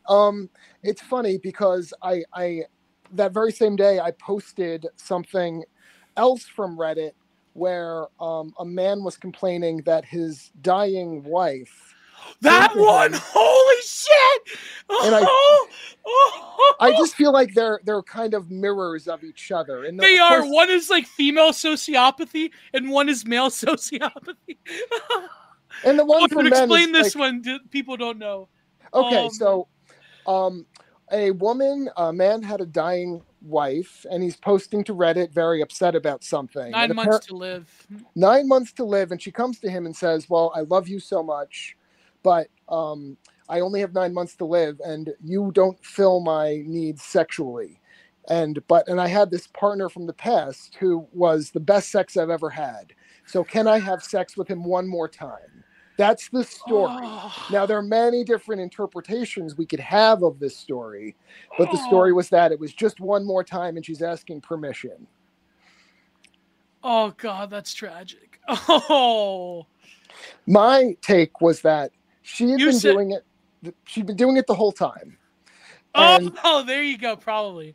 I think that because of the disease, she would have like less autonomy. Like he's probably more on top of where she is. I doubt she still has a job who's working with 9 months to live. So he's probably on top of where she is. And she wants to continue to kind of cheat. But now the stakes are, if she gets caught, I mean, she may just literally die alone. Like literally now she's going to die alone. That was the role of Tomasi take, is like, if you say that to me, then how about he takes care of you while you're dying for the last few months? And it's like, piss off. In other words, that's weird because they both strike at a particular form of like malfeasant male and female sexual longing that hasn't been properly sublimated. Like in the one sense, the woman is like finding this extreme circumstance of like, well, like, I don't know, not that I know anything about good sex, but I mean, like, I guess maybe it's true, but then it's like, well, Gio, you're an artist, so the intersexual power is in every work that you create. But what is good sex, Lev? What is good sex? Cannot a man verbally learn, like, can the husband just ask good her, sex what do is you want? good sex. Why am I is- not bad? Good sex is sex without a condom. I mean, it just okay. Exactly. No, obviously, if she has 9 months, I mean, I whatever, think who cares? Billy's right. I think she's probably just fucking this other dude the whole time. Probably. Yeah. Yeah. And she needs to, like, I don't, maybe it's not even about getting caught. It's sort of just about, like, mentally justifying it to herself before she dies. Yeah. Yeah. Well, on For that, those in the chat, what is good sex? For those in the chat, please describe this to me. yeah. What? Oh, On I that, think that yeah. it just says something to me that the kind of male inverse is just that's the pathetic one. And that's like kind of remember, like we live in a sexual utopia for women, right? Sexual utopia in power. The male fantasy is to have something virtual, right? So no feelings. I mean, it's gross. Okay. Like you shouldn't be doing it, but it still comes from a place, in my opinion, of like innocence. Whereas like, she's like, F you, I'm going to stab you in the heart. I'm going to, on the way out, I'm going to tell you that you never, satisfied me. And then for I a need man, someone that else is to do it. devastating too. Like, not to, like, I know she's dying, but like for a man, that probably is fucking devastating to say that, like, well, you didn't satisfy you. You didn't bring me to, to quote Scott Steiner, to the mountaintop, to Nirvana. Like, Yeah, those would giving be her the Steiner recliner. those would be the last thing the wife would write before she passes away. Well, you're in hospital screaming in pain. Your wife Kimberly screaming my name, because for people to know, he was married to the top Nitro girl, Kimberly Page, Diamond Dallas Page. Yeah, for real. But they divorced like in the mid 2000s. Yeah. So I'm going to be transitioning right now into the Twitter space, everybody. I want to make sure that my instructions are clear to Default Friend and Billy Pratt. Do you know what to do? I have this open in my Twitter, in the browser in Twitter. So no, I'm not really sure what to do. Oh, okay. Do you have the Twitter app? Well, yeah, I'm in the Twitter app, and I clicked on your link in our DM. That's how I ended up here. Yes. Okay. As long as you're not using a browser, as long as you're in the actual Twitter app, then you're able to use this no problem. And Catherine, same thing. So as long as you have the app, not the browser, but the actual app, it'll allow you to go in there and to talk. So I'm going to start the space right now. Nothing much really changes as far as whatever's happening here. But Gio, let's read out some names right now while I go through the transition. See the space. Oh yeah, now I see the space. Okay. Yeah, don't worry, it's here. All right. So names. I don't know. Let's go through it. David Doe, King Salmonfish. My ex hacked all of my senses one time. The bitch is dangerous. I was straight up fucked up the afterwards. Holy crap. Never marry a Wiccan GF. Algon, Matthew W, Oscar Toe, Seraphim Goose, who is a mod of ours, who is a Janny of ours, Dagbreaker, Moral Outrage Prophet, Bing da Bingo, Vicious Need, Howardrell. That name kind of reminds me of the guitarist for Perfect Circle, Billy Howardell, but it's Howardrell. No Name, Girly Voice, BTR crowdfunded Love Doll for Geo. Oh, yeah, get him out of here, engineer! Get him out of here! Lord Candy, Subject to Change, QT Pie, Matthew W, Cyber Ninja Zero, Baltic, Ralph Dude 7. We got, I said Cutie Pie, Ding Dong. Ding Dong. Fallen Student. The acrylic name I can't say, but that's probably a troll. No, you mean Bulatus Matov? Yeah. Biff Vonderhoo. That's a good name. Michael. We got Michael. Who? We got WebM Aristocrat. We got Algon. We got King Salmon. I'm scrolling up. Oh, I think I saw Noan too. Shout out to Noan. We should get Noan back on the show. Nathan Wagner. You could have had someone base like Jit, but we got to read that super chat after. We have a few super chats. Firewalker 93. Anger Warts, geotext adventures, roguelikes, and custom maps for older gamers don't suffer that same problem. Yeah, that's true. Hagetaro,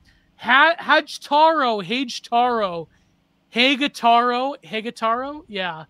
Vicious Gandhi, Canamandin. We got Bubble Gut Dark Split. That's pretty cool. Fraser, we got Fraser. And finally, we have David Martell or Bizarchives. Go and subscribe to Bizarchives. He's a great podcaster. Peter Shrinkage. There you go. That's final name. That's all the shout outs. Now we're going to transition to so I'm going to get off and then I will, Yeah. Yes. So while we are transitioning right now, man, OBS is not behaving as I would want it to. Everything is all over the place, but it doesn't matter. We're going to be transitioning, so let me just pull up that new window capture window, and we should be good. So here we go. Everybody, once again, who is listening to this, be sure to subscribe to the Break the Rules stream. Put us on the thing, eh? Yeah, 1 second. Let me just see over here. Let's see. Okay, Nox Player. Where's Nox Player? There it is. Perfect. Okay, here we go. Everybody. So do we leave StreamYard? You mute yourself on StreamYard, and instead you go into the Twitter app, and I am going to lead everybody into the promised land in the Twitter app right now. So I see I have a couple of requests over here. So here we go. So Geo, I am putting you in as the co-host. And we got default friend already here. You are speaking. So Billy Pratt, you are the only one who is left right now who is not who is not in. And also, let's see if my audio works. All right. Can people hear me? Yes. All right. Let's make default a speaker. All right, I need to get my phone. Oh, default is a speaker. So I don't. Okay. So my phone doesn't die. I want to make sure that I... Hello, can you hear me? Let's see. Love you there, bud? Yes, hold on. My mic is on, but I cannot speak. I have a mouth, and I cannot speak. So you guys hear me here. You guys don't hear me there. So I'm going to close this. I got to do one No, more. I can't hear you so far. I know. Hello. Can you hear me? No. Billy, you there, bud? Yep. Hey, I can hear you. Can you hear me? Hello. Yeah, perfect. All right. Lev, you there, bro? I am, and I'm not. So hold on. Give me a second here. So. Oh, yeah, he's just setting things up. Sorry, I just got this debate with fucking Carlsbad today about cultural Marxism. We were talking about Gamergate, and we were talking about gamer culture, and we were also talking about just the medium in general and the future of it. And I think, like, we had this journalist on from the New York Times, and it's sort of like I felt like got bogged down in the weeds of just like talking about the harassment narrative. But I wanted to like get people's input.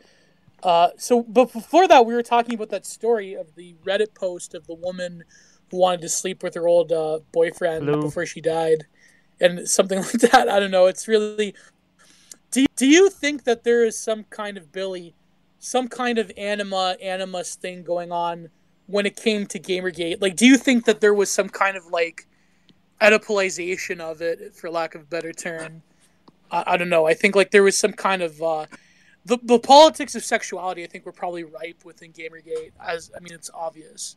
But what do you think? I think that is the whole joke when people would kind of poke fun at the ethics in journalism, because it's just such a desperate way to kind of save some kind of face with it or save credibility. Yeah, I mean, they didn't like the idea of a girl coming in and using sexuality to kind of accomplish her end. I heard way back when that Depression Quest was a dumb game. I think that's the idea, and it was getting good reviews from people. She was trading sex. I mean, it just sounds so ridiculous. She was trading sex to get these reviews. Yeah, five guys. Yeah, and I mean, was that even worth it? Like that seems like kind of low end prostitution. I think like there's probably. Yeah, go ahead. I mean, it's just like how much did she make from Depression Quest? How much could she possibly have made? Not a lot, but I think, I mean, in terms of infamy, I think like Zoe Quinn is such like an easy like household name of that era.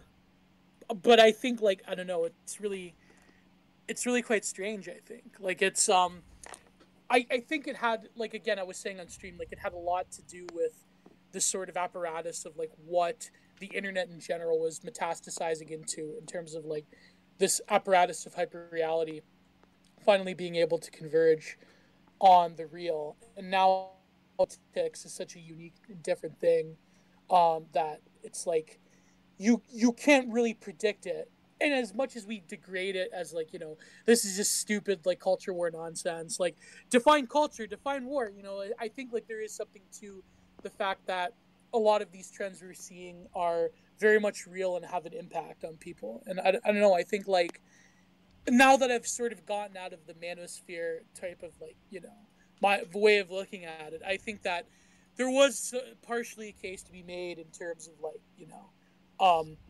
representation. But at the same time, I think like when you get bogged down, I think the problem in general was the Gamergate creating a bunch of like e-celebs that had the same content that like anti-SJW, like here's what Francesca Ramsey is saying on BuzzFeed today. It's like it's so low, you know. That definitely came out of Gamergate, but I mean, if you kind of looked at like how much of that came out of Disney Star Wars, I mean, I think more. Yeah, true. There's just as much, and those are, man, those channels really milk that content. It's kind of unreal. Like, but I mean, doesn't it all just come down to people finding different avenues to exploit content? Clive was talking about how horrible the death threats or sexual harassment, but I mean, did they not make so much money from that? I mean, that amplified Anita Sarkeesian to such a great degree. Like, would she have really had that many patrons pumping her money if they didn't feel that she was this kind of like Jesus Christ female figure of getting like destroyed by you know the evil white male gamers? Probably not. Yeah, true. I mean, like the thing is, it's always both, right? Like it's so painful when you're going through it, but then it does lift your profile a lot. And I think like the thing that you're not allowed to do is have the self-awareness to be like, yeah, it really sucked and was really scary, and it's probably still a little scary, but I wouldn't have the career I have without, you know, haters are fans too. It's stereotypical, but it's true. That level of nuance is just man, get out of here, Default. We don't like that kind of nuance here. But yeah, I mean, absolutely. But I wanted to go into like what you talk about on your Substack with like the model of fandom. Like, what do you mean by fandom? Why is it so important? And what are the things that, like, you're viewing fandom as like a political model almost, or a cultural political model? Like, what is it that is so powerful about fandoms? So basically, like, I think people call it like a new religion a lot, and I don't think that's true because there's. All right, sorry, I have to do this. Nature to it.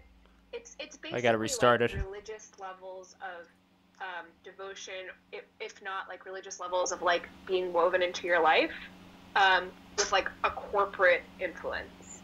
And then there's other things that like define fandom too. Like, for you to be considered a fan of something, you need to be like in dialogue with the work, whatever it is, and you also need to be you need to be participating in it. So making fan art, writing fan fiction, role playing, there's all sorts of these works that make someone a fan. And I think what we miss is that there's a lot of stuff that we think is just your regular podcast, or we think is just it's just tweeting, or it's just this or that, but it's actually, if you really think about it, it's like actually role playing, or it's actually fan fiction. We just don't call it that. Hello. There we go. Now you can hear me. Okay. Yes. So hopefully the people who are watching this were able to go properly through the transition. What I had to do is I had to close the app, open it back up again, but luckily nobody missed anything that Catherine was speaking about because I was using the trusty phone over here. I put it. Oh, I'm probably really loud right now. I put my trusty phone next to the microphone, so they were able to hear her really well. So anyway, let's keep going.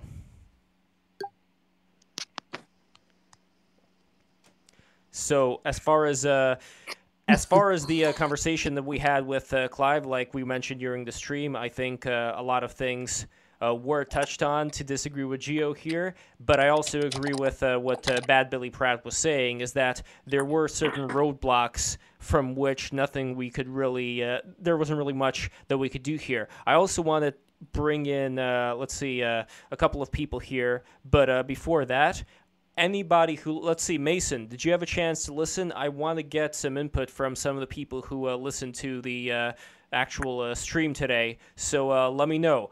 Raise your hands. I hardly ever call people to do that, but raise your hands if you listened to the stream today, and if you have anything you would like to say. Let's see. I'm not seeing any raised hands. Yeah, right? I mean anyone in general, like in the chat, who is listening to this. Have all of you listened to the stream, and wants to say something? Just the only prerequisite is that you have to follow either me or Lev. Because we've had this one, this Black Israelite on that was Fed posting once. I made that mistake. Yes. Well, King Salmonfish. King Salmonfish's got the hand up here. Yeah, so he was in the chat actually in the stream. Yeah, there we go. So speak up. Let me know what you think. All right, is this working? Because yes, it's kind of been giving me some trouble. Yes, it's working. Yeah, we can hear you. We can hear you. All right. So I've been playing video games like my whole life. I only stopped recently in the sense of like I'm not playing the Xbox. I'm just playing real life, you know. But I think, what was the dude's name? Clive. Yeah, I think he. I don't know. I don't even know what to say about that guy, because it's like, you know, what Gamergate was you know, just a whammon hate fest. Like, that's what they accomplished. It's like, no, I don't think that's even close to a correct analysis of the situation. I mean, you're talking a community of people that are incredibly sophisticated at problem solving and like pattern recognition, and like the impact that has had on culture is not at all insignificant. It's evolved into full-blown like advanced military tactics and shit. Like, it's not, I don't know. And then, you know, just a singular female present and the guy just kind of implodes. That was kind of my take. Let's see. I like that take. I'm also going to try to transition once again, closing this and opening it back up again, because I think that there is some interference in the audio. But anybody else, speak up. Let me know. Let me know what you think. So, okay. So far, we don't have any new people coming in here. But back to we have Quay. So Quay, what's up, my brother? Let me know what you think. Good to see you, Lev. I unfortunately didn't get to hear the stream. I was at the gym and kind of got back just as the space was starting. But it's good to see you, Default. Good to see you as well. And I'm just kind of here to listen for now. I'll chime in if anything occurs to me based on anything you guys say. I'm actually. I think I'm gonna pop out. So hungry. I need to go eat dinner. My boyfriend warmed stuff up and I could smell it, and now it's like I just need to go. What is your boyfriend making, if you don't mind me asking? Well, right, Default. Well, it was lovely. All right, Default. Thank you so much for coming in. I'm actually gonna copy Default and also pop off to have dinner. I do get up very early for work, so this is like a late night for me already. So, guys, it was great being on, and I will hopefully be on again soon. Excellent. Well, I look forward to having you on. It was a great pleasure as always. I'm not sure, by the way, where Gio went, so I'm sending him a message once again. This is very weird. Guys, you're going to have to wait a bit here to see what exactly is going on. Add speakers. Yeah, I see Lev's thing sounds like he's talking, but I can't hear him. Hello? Hello, can you hear me? Hello, hello, hello. Oh, here we go. Can you hear me right now? Hello, can you hear me? Yes, I can. Yes. Can you hear me? I can hear you very well. So I'm not really sure what is happening with Geo right now. Oh, and look at that. PCSS at default friend straight up ignoring Lev's question. Yeah, that's right. I want to know what exactly she had to eat. And, well, maybe later on I will have the pleasure of finding out. So the problem with a lot of these apps, since right now I'm using this thing called Nox Player, it is a Android emulator. This is the only way that you're able to get this stuff on your computer and be able to emulate the Twitter space. Is that I don't want to do a disservice to the people who are here, so I want to actually make sure that while they're in the space, while they're watching the stream, they're not going to hear the double talk, because there was an echo-like effect that was going on when I loaded this up the first time. I'm loading it up the second time just to see what happens. Once again, all the people who are watching this right now on the stream, thank you so much for watching. I really appreciate you watching. Here, I'm going to add a couple of more people in here, and I want to see if I can get Black Sage D on, because he retweeted this thing. And anyway, I'm going to put my mic back on and close it here. So here we go. All right, let's see, is my mic on? Yes, it is. So now you guys could hear me. I hope that there's not going to be any echo anymore. So let us hear from some more people here. Let's go back to King Salmonfish for a moment, since you're right here. Any other thoughts on the future of gaming? What exactly you anticipate happening with the various cultures, or I'd say like the two dominant cultures, if we're talking about the people who are more... how do I say it? More troublemaking, and the people who want it to be a bully-free space. So, King Salmonfish, let me know what you think. I've been actually having this kind of discussion, and it ties into transhumanism and just like advanced technology, because things are going to progress almost certainly. So the weird example that I keep using is kind of the cult classic Fooly Cooly.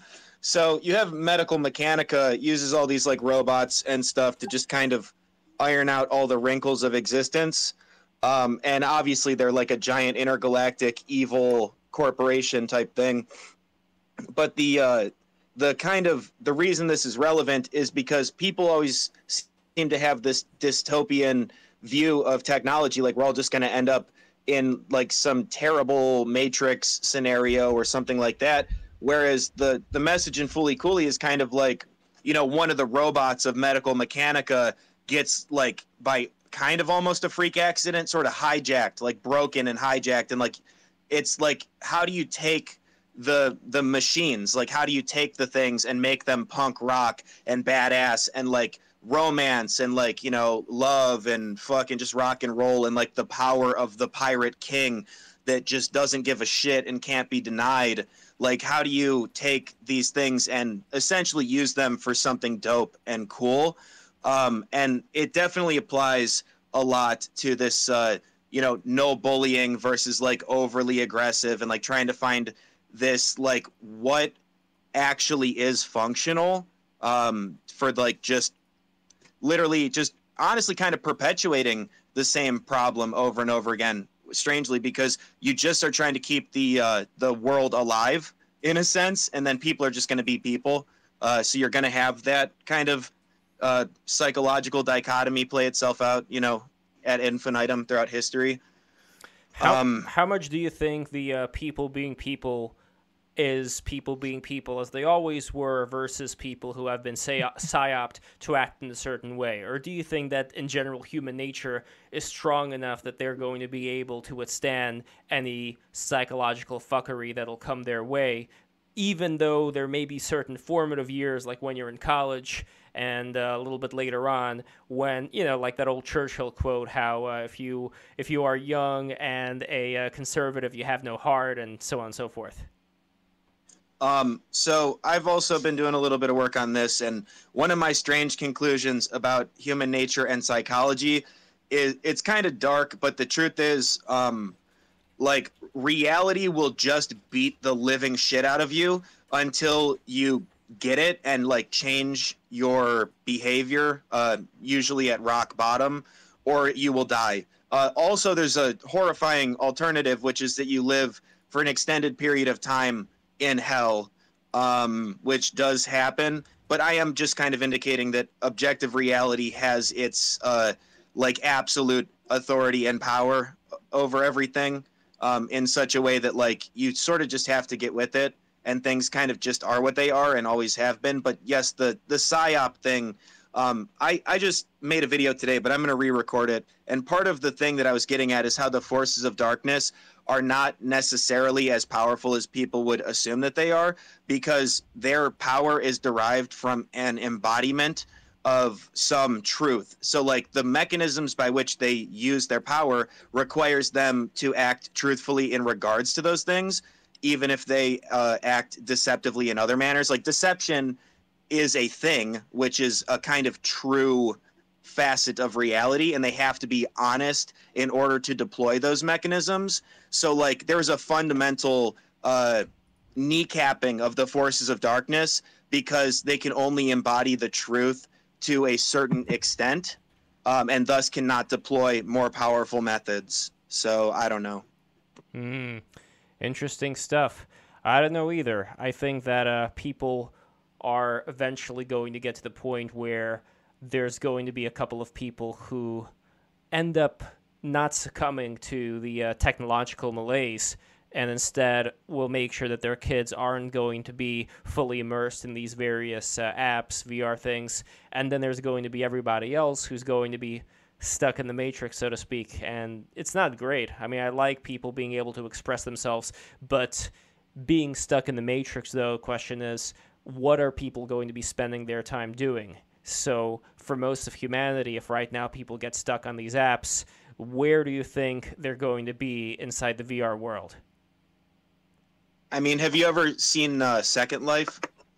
I've seen it, but keep in mind, Second Life is not most people. Like, people have to find out about something like Second Life and go in there. I'd say there is a bit of a, or at least in the classic sense of the internet, there was a bit of gatekeeping when it came to Second Life. Not to say that everybody's there a fucking genius, but still, that was a different generation. But do you think that it implies to what's going to happen in the future? Well, I'm more speaking to like how a human being operates and perceives reality in the real world versus the kind of almost unbounded kind of I don't know, it's weird. Like you can do weird things that you can't do in reality, and like how does that affect your perception of like what is moral or whatever. And I guess that does get into this thing with the metaverse, where the first thing people do is start abusing each other. And we hear all kinds of stories coming out immediately, and it's because like, well, I mean, what ethics are there? Like, I mean, is it wrong to abuse some virtual avatar, that, especially if it's an artificial intelligence? Like, people don't, it's just not the case that most people spend all their time thinking about the advanced ethical nuances of what they're doing. And like a lot of it requires experimental behavior because we don't know. Nobody knows, I think the artificial intelligence thing has actually been explored to some extent, and you probably shouldn't abuse any kind of entity to the extent that you're capable of doing that. But yeah, I mean, unfortunately, I do think that you're probably correct, that there's just going to be a certain amount of people that end up like in the Matrix, or like just overcome by all kinds of shit that's just going to be terrible for them, and I think that's kind of just been the same story that's been told quite a lot throughout history. But once again, even with the like the metaverse or any kind of other virtual reality or Matrix, there's no particular reason in my mind that it would have to be 100% a negative thing. Like, why couldn't some of these things be good? And why couldn't, like, if somebody's trapped in the Matrix, you really do get into like the, glitches in the Matrix, or like Morpheus comes and gets you out kind of phenomena. Like, that stuff happens, because I think Baudrillard wrote about how, like the simulacrum ends up trying to compete with objective reality for the deepest part of your mind and your perception. But ultimately, my take is that objective reality will always win, because any matrix or simulation is just a subset of objective reality. And like, so are our minds. Like, even if you are in a delusional state, there are objective mechanisms by which that can functionally exist. So I don't know. I'm hyper optimistic actually. So that's my take. I don't know if I'm as optimistic as you are. I forget who it was. I think I might have read about this. Oh, a little closer to the mic, by the way. A little closer to the mic. Oh, sure. Sorry about that. No problem. Is that better? Yes. Yeah, I'm not nearly as optimistic, I don't think. I think I read this in something Rod Dreher wrote, but he was talking to a friend who was like a philosophy professor who would use Andre Nozick's example of the experience machine, where like if you could be wired into this machine that'll give you all the experiences of life, but you won't be in any danger or anything, like would you do that? And this professor said he stopped using that example on his students because all of his college age now students are just like, oh yeah, why wouldn't you? Like they don't understand why you wouldn't get in the experience machine. Like they don't understand why there's some kind of virtue or value in being directly connected to objective reality. Do you think that's also connected to kids going out? I don't know. Is that meme true? Are kids going outside less? I mean, talking like a 90s boomer, where I used to remember always going outside and playing tag and all that. Like, if you combine the fact that these appendages, I'm not going to say the M word because, I don't trust Twitter at all, but these appendages are being worn right now by little kids, and eventually they're going to, something wrong is going to happen with them as far as their recognition of what facial expressions are. And what does that mean for the generation that is, this is a good time for Gio to step in here. What does it mean, Gio, for the generation of, I don't know if it's Zoomers now, I think it's like Gen Alpha, for the Gen Alphas who do not see a human facial expression that often other than their parents? And do you think that that's going to create some kind of a crisis when they approach adulthood, or is this overblown? No, yeah, it definitely will. Did Billy and Default leave? I had to step out. I had to go to the washroom. Yes, right now. Yes, they did leave, but you are here and I am here, and we're gonna have a couple of more people stepping in here to speak. Well, I actually kind of just maybe I'll stay for maybe 15 minutes or so because I just we're snowed in, so. Yeah. I have to go somewhere, but no. I would say that you were talking about the. Children of the Coof, is that what you're talking about? Yes, I was talking about the Children of the Coof.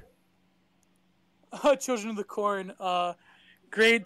They played that with Ice Cube during the Family Values tour at Korn. I think that it definitely will have long-term impact. I know people like Nemitz, not to call him out, but we're like, well, it doesn't really matter. Like a lot of the discourse around kids being resilient, I think is a huge cope. I think that it's true kids are resilient, but at the same time, we are inflicting massive hypochondriacal psychic damage upon the youth. And I think that in the future, the trauma that we're creating now will carry through, and we're going to basically create a generation of neurodivergent children or who will grow up into adults. And I think that, but at the same token, I think that perhaps they're going to rebel in the future against the biosecurity state if they find some other thing, whether it's climate lockdowns or whatnot. I think that perhaps they're going to be even more radicalized than ever because Zoomers just are basically, in my opinion, spiritually, their consciousness has been ceded to the millennials. They basically are the perfect reification of the millennial in a lot of ways. And I think that Gen Alpha probably does have a chance to be truly the first quote unquote reactionary generation. But because I don't know, I think they have to rebel against the rampant spiritually dead consumerism of their Generation X parents. So I don't know what's going to happen with that. I think that they're going to probably look back upon their childhood as wow, we were basically robbed, because their older millennial and Zoomer siblings are going to be well, when I went to school, we didn't have to do all of this. And so I think that, yeah, it's definitely something. The people that are the journalists that are saying kids are resilient is you could say that to legit child abuse. Well, kids are resilient. It just, to me, it's just so disingenuous. But yeah. Well, there was that recent professor. I don't remember his name, but you remember he, when people started looking up all the things that he wrote, every single take that he had was so controversial. almost like he was trolling. You know the one I'm talking about, right, Gio? Oh, the do you mean the black studies guy? No, not the Black the other Studies one? guy. That was a great read though. Oh, the guy who was a map, basically. Yes, exactly. Oh yeah, I loved it. It was like I said it's kind of like eFluxus, like Fluxus magazine, where they would have like these art boxes full of writings, and a lot of it was like automatist writing, where like the surrealists used to do that. It kind of reminded me of that. But no, you mean the professor who was like at one time he like was for the cheese pizza-ism, but also he hated women's rights or something like that. Yeah. That guy? Yes. The guy with the curly hair? Yeah, the I guy know with the what you're curly talking hair, about. I forget his exactly. name. Yeah. Yeah, he was all over the. But again, it's like when somebody is so all over the place everywhere, is it a matter like do you take it seriously, or at that point it's like, okay, this person is just a performance artist of the highest degree, and we got to fund them more? Like, what exactly is the consensus here?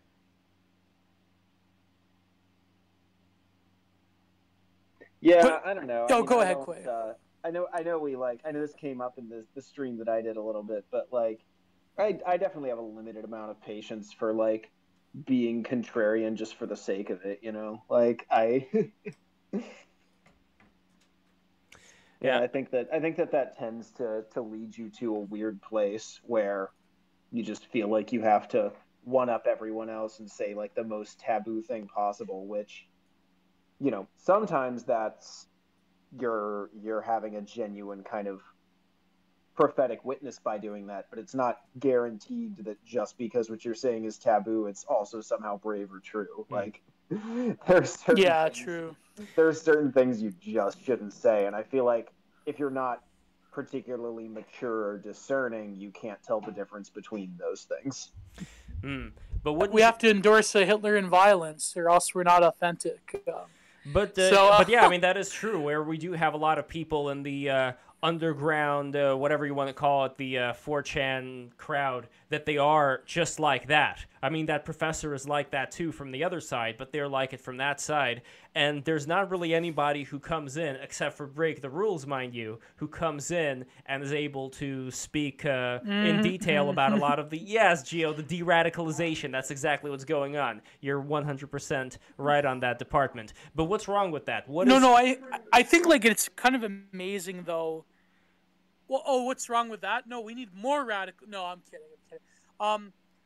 The problem I think is like it is kind of amazing. I know.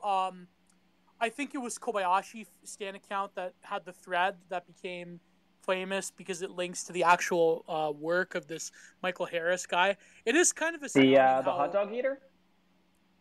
Yeah. Oh, was it the hot dog? Yeah, the Michael Harris one was the manifesto, the 800-page. I think it's quite amazing though how did these people get through academia? How did he like have a professorship at Yale when he's like this crazy? Like I don't understand. Like how do they get PhDs? I mean, like the guy oh my God. The guy who invented Kwanzaa, who is like a raving lunatic by any objective measurement, has like a Black Studies sinecure at some university. So it's people who parrot ideologies that are useful tend to be rewarded for that with these sinecures, right? But apparently this Harris guy, I guess they have to like cancel classes in the philosophy department there every so often because he just calls in threats all the time. I knew a professor like this, but like a way more tame version in the philosophy department. He would just like start beefing with the other professors. And philosophy professors are just generally insane too. Like I had one in my undergrad who like he had this like very unkempt hair and just always wore like sweatpants and like random hoodies from thrift stores and would like take naps on park benches around campus and like routinely get arrested by campus safety because they thought he was like a homeless man. Oh my God, there was this one back I went to. Okay, so basically my MA that I got my philosophy master's degree in, my philosophy department, it's a small university in Canada, and it's near the escarpment. Not to dox myself. Oh, fuck it. Who cares? I went to Brock University. It's pretty easy to look my name up. And it was basically started by a bunch of like ex-hippies, the philosophy department, that like couldn't get jobs anywhere else. Also, like a legit Tibetan monk started it. So we had this one professor who was a Nietzsche studies expert, and he was like a crazy hippie that like literally was like one of these like new age Christian people, but he was also into Nietzsche, and he's like, you know, Christ is love, and he like had orgies with his students because Christ is love. Like, I'm not joking. This like happened in the 70s and 80s, and like just like a bunch of weirdos just came forth. I was like very fortunate to have like a last like legit philosophy department that like our university decided to murder, because now it's merged with the classics department. It's like some general humanities thing, because it's like, you know, there's not enough funding for them.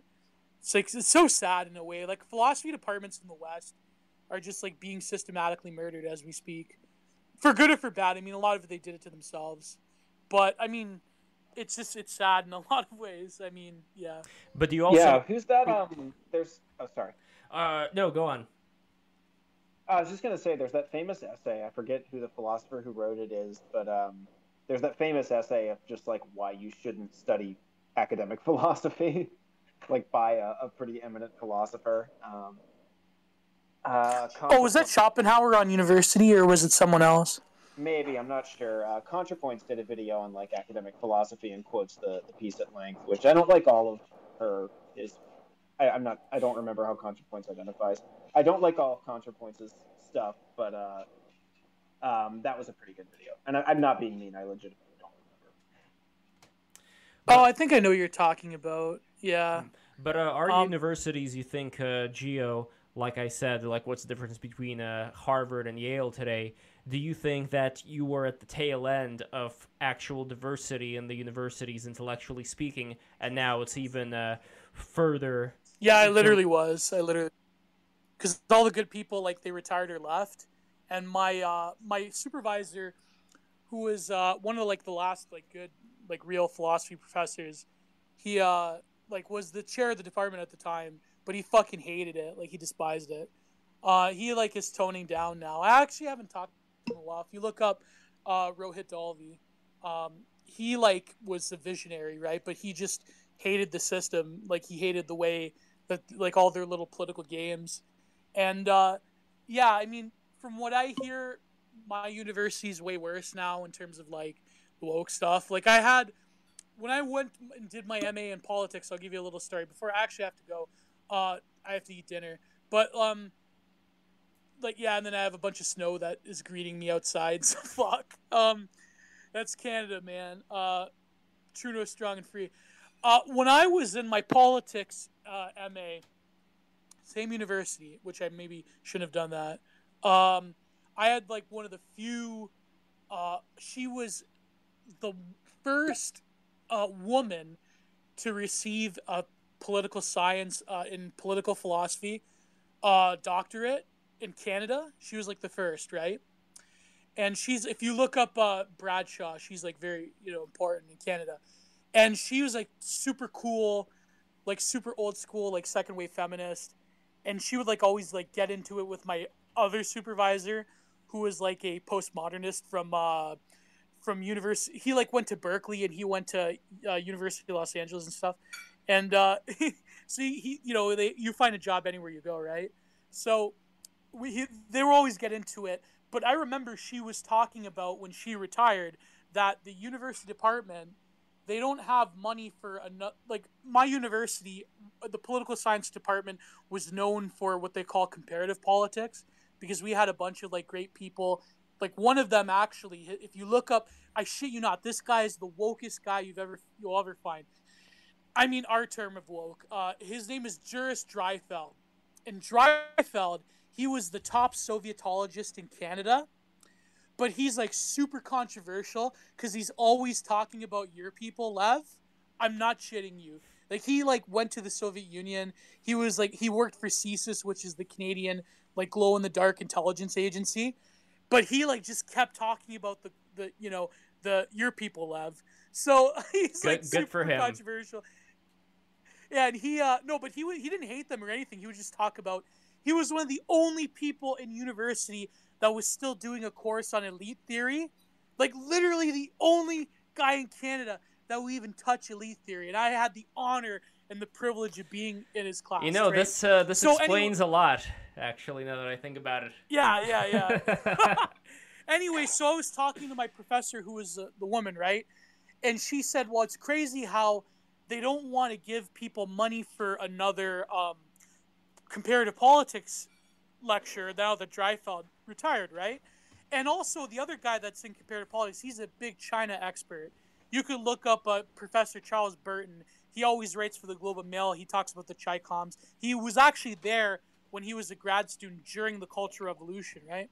So they said they can't give money to that, which is like what our department's known for, but they can give money to a fucking Indigenous Studies person. And she's like, not that I have anything against it, it's just that the university itself has an Indigenous Studies department, but also it's incredibly difficult to find a political science person who is also an Indigenous person that is studying Indigenous studies in like through politics, because you have to have in Canada, we have what they call a status card, which is proving that you are 100%, or I think the percentage, I think you can get like half or a quarter Native Indigenous.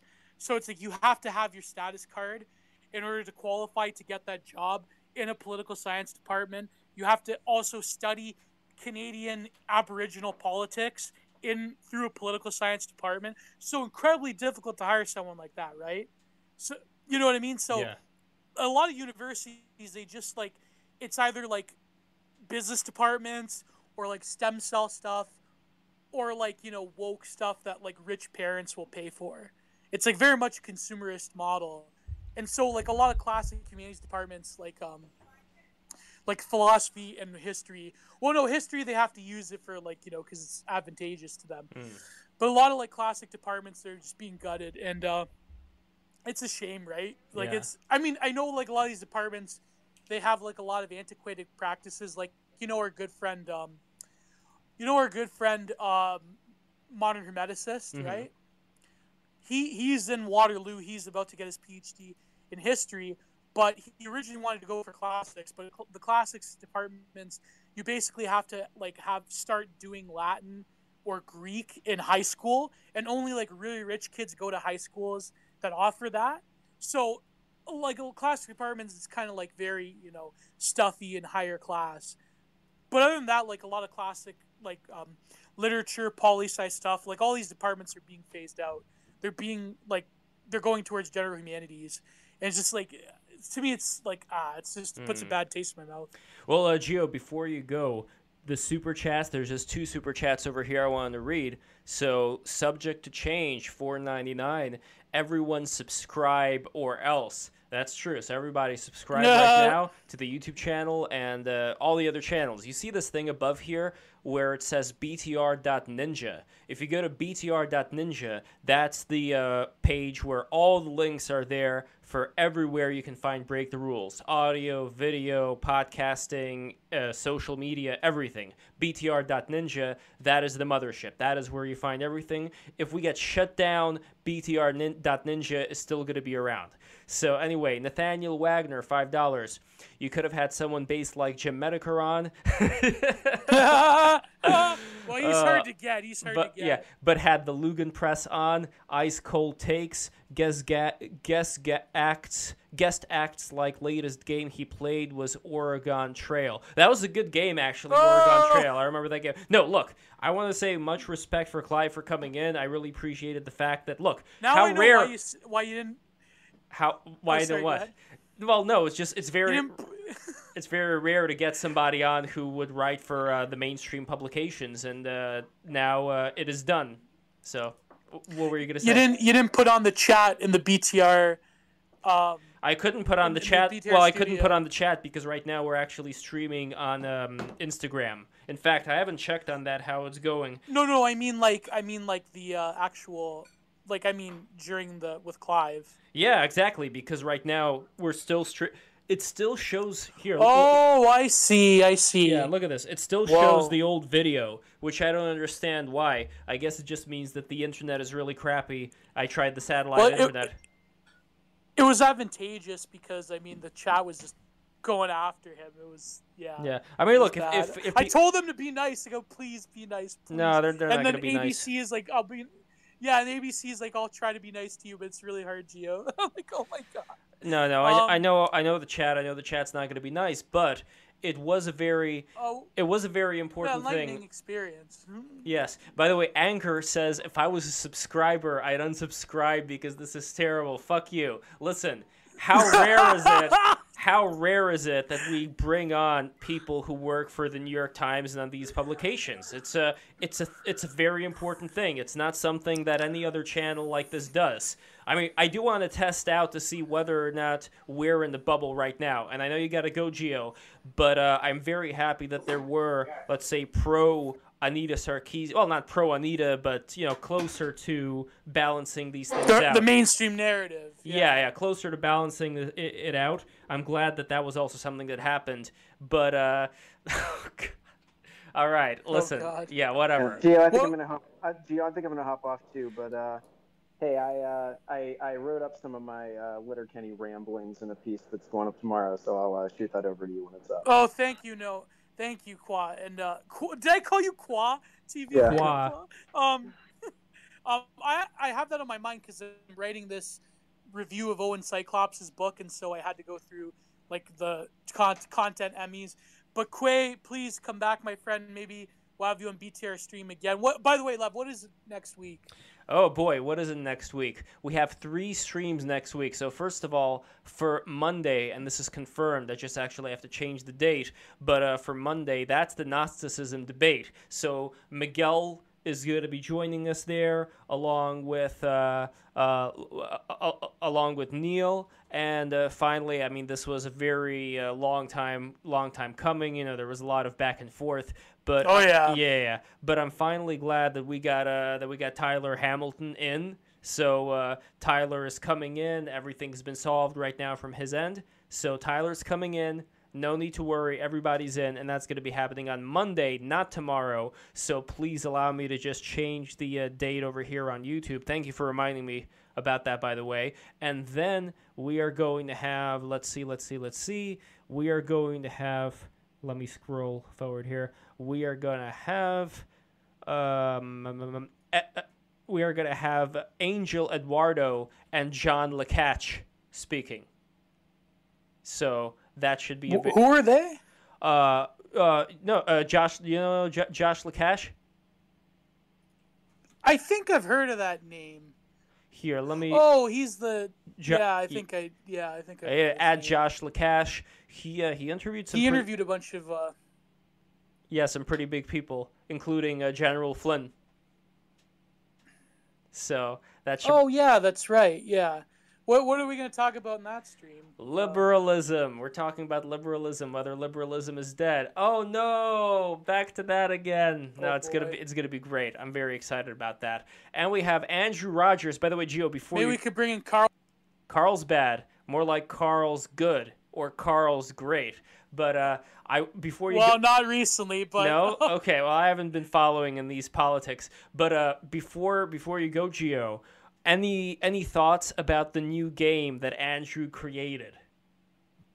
Super Grunt 64. Oh my god, it's finally released? Well, the pre-Ralpha build is out. You can download it from my blog at tuxloves.me. I gotta do this. Wait, say that again. What's the address? tuxloves.me. That's the website. If you go under the posts section, you can find a Gunt post. Oh my god, it says Optimum security threat detected. What is going on? Andrew, I don't know Andrew, what you're using. What are you doing? My website is literally a static thing hosted on like a Linode with Cloudflare. I literally spun it up like a day or two ago. It might be just because the domain was recently redirected. I don't know. I'm just using Cloudflare with some static pages. There's nothing sketchy there whatsoever. I gotta view this. Did you hear the latest news? The last man, the third man, he is finally out. He has burned the bridge. Gator? Oh yeah. I did a reading today of Ralph published an article on his page today called "The Smoke," and I actually did a reading in his accent, with on my YouTube channel. So if you go to my YouTube channel, it's on my Twitter. Yeah, it's, I'm gonna go and retweet it. My God. Ethan Ralph presents "The Smoke." I can't believe. I thought Shannon would go right off the cliff with him. I can't believe this. Let me see where Geo. I think we should. Oh my God! Aiden Paladin retweeted it. Oh yeah, Aiden and Jim have been tweeting about my game. And Flamenco's played it on stream now. Warski reacted live to the game. He was quite excited. He said, whoever made this is a king. Andy, yeah. Wait, Geo. Is that what he looks like now with his fucking eyes? Oh my God. Geo. What if I get Ethan Ralph on BTR and we'll play the game? That would never happen. That would never happen. Never say dream. Never. Hold on. Let me see if I can. I would just be insulting him for half an hour till he rage quits. No. Don't You'd be felting him too hard. Don't felt him too hard. He's really sensitive. Yeah, I'd be totally felting him. Yeah. Hold on. Yeah. I want to get Andrew Meyer here. Andrew Meyer knows him. I want to see if I can get some connection going right now, if we can make it happen. This is on stream negotiation, Geo. This is what it's all about. I'm gonna figure this out, and that would be pretty sweet, though, right? Like if we get him on the stream, play the game, and who are some of the people's heads? So obviously Ethan Ralph's head we recognize, but who are the other? There's the first level Flamenco. The first level where you get the kiwi, where you get the golden kiwi thing. There is the head of somebody on there. Is it? It's Joshua Connor Moon, of course. That's it. And who's the girl? His sworn enemy. And there is a girl who I think is up in the in the moon, where Ethan's up as the moon, and then there's also another. I think it was one of them is Jarbo, and I don't think there's a girl. I have to look at the skybox texture again, but in the on the stained glass there's a mixture. Some of the pictures there's Alice and there's May. Yeah. In the castle. I'm quite proud of the main room that I did. Is Xander in there somewhere? Not yet, but I'm open to adding new stuff. I'm still kind of trying to. Right now, the most annoying thing is I fucked up his the armature for his arms, so his arms are all fucky on the main character of the gun. But I mean, amazing. The gunt, the head model and the body, I'm quite proud of. The head and the body are really solid, but his arms are spaghetti all over the place right now. So I'm not very good at doing bones and Blender, so it's a disaster. That's crazy. It's a disaster. But it's an amazing work of art, and I hope that Nintendo hires you. You can one day you'll be the uncle who works at Nintendo that a kid is going to brag about having. But you're gonna shit on me because you're a Sega kid. Ban you. Oh, me too. I was a Sega kid too. Wait, which Sega systems did you play? Oh, me? I didn't play any. I was saying you're a Sega kid. You'll be starting shit with me on the playground. Oh, okay, yeah. I see. I felt like I had some kinship with you when I thought you said that you were a Sega kid, but apparently no. I was the only. Oh God. I was the only Sega Sega threw kid. in the towel by the time I was a kid. Wait, hold on, Gio. Before you go, I have another announcement to make. Just another double confirmation I got. Speaking of Sega. The guy who did the singing in the Knuckles theme, you remember the Knuckles theme from Sonic Adventure? Born on an island in the heavens. I don't. The blood of my ancestors flows inside me. Okay, God. So that dude, Marlon Saunders, is joining us for another Sonic stream. So I'm going to have the dude who did the theme of Knuckles. I don't know anything about Sonic. Who did the Knuckles theme vocals in Sonic Adventure 1. He's coming on BTR. I literally just played the Sega Genesis one when I was a kid. I think it was the Sonic 2, I think. I don't know. Yeah, that's close enough. The Sega Genesis one, what was it? He did the edgy Sonic voice in Sonic Adventure?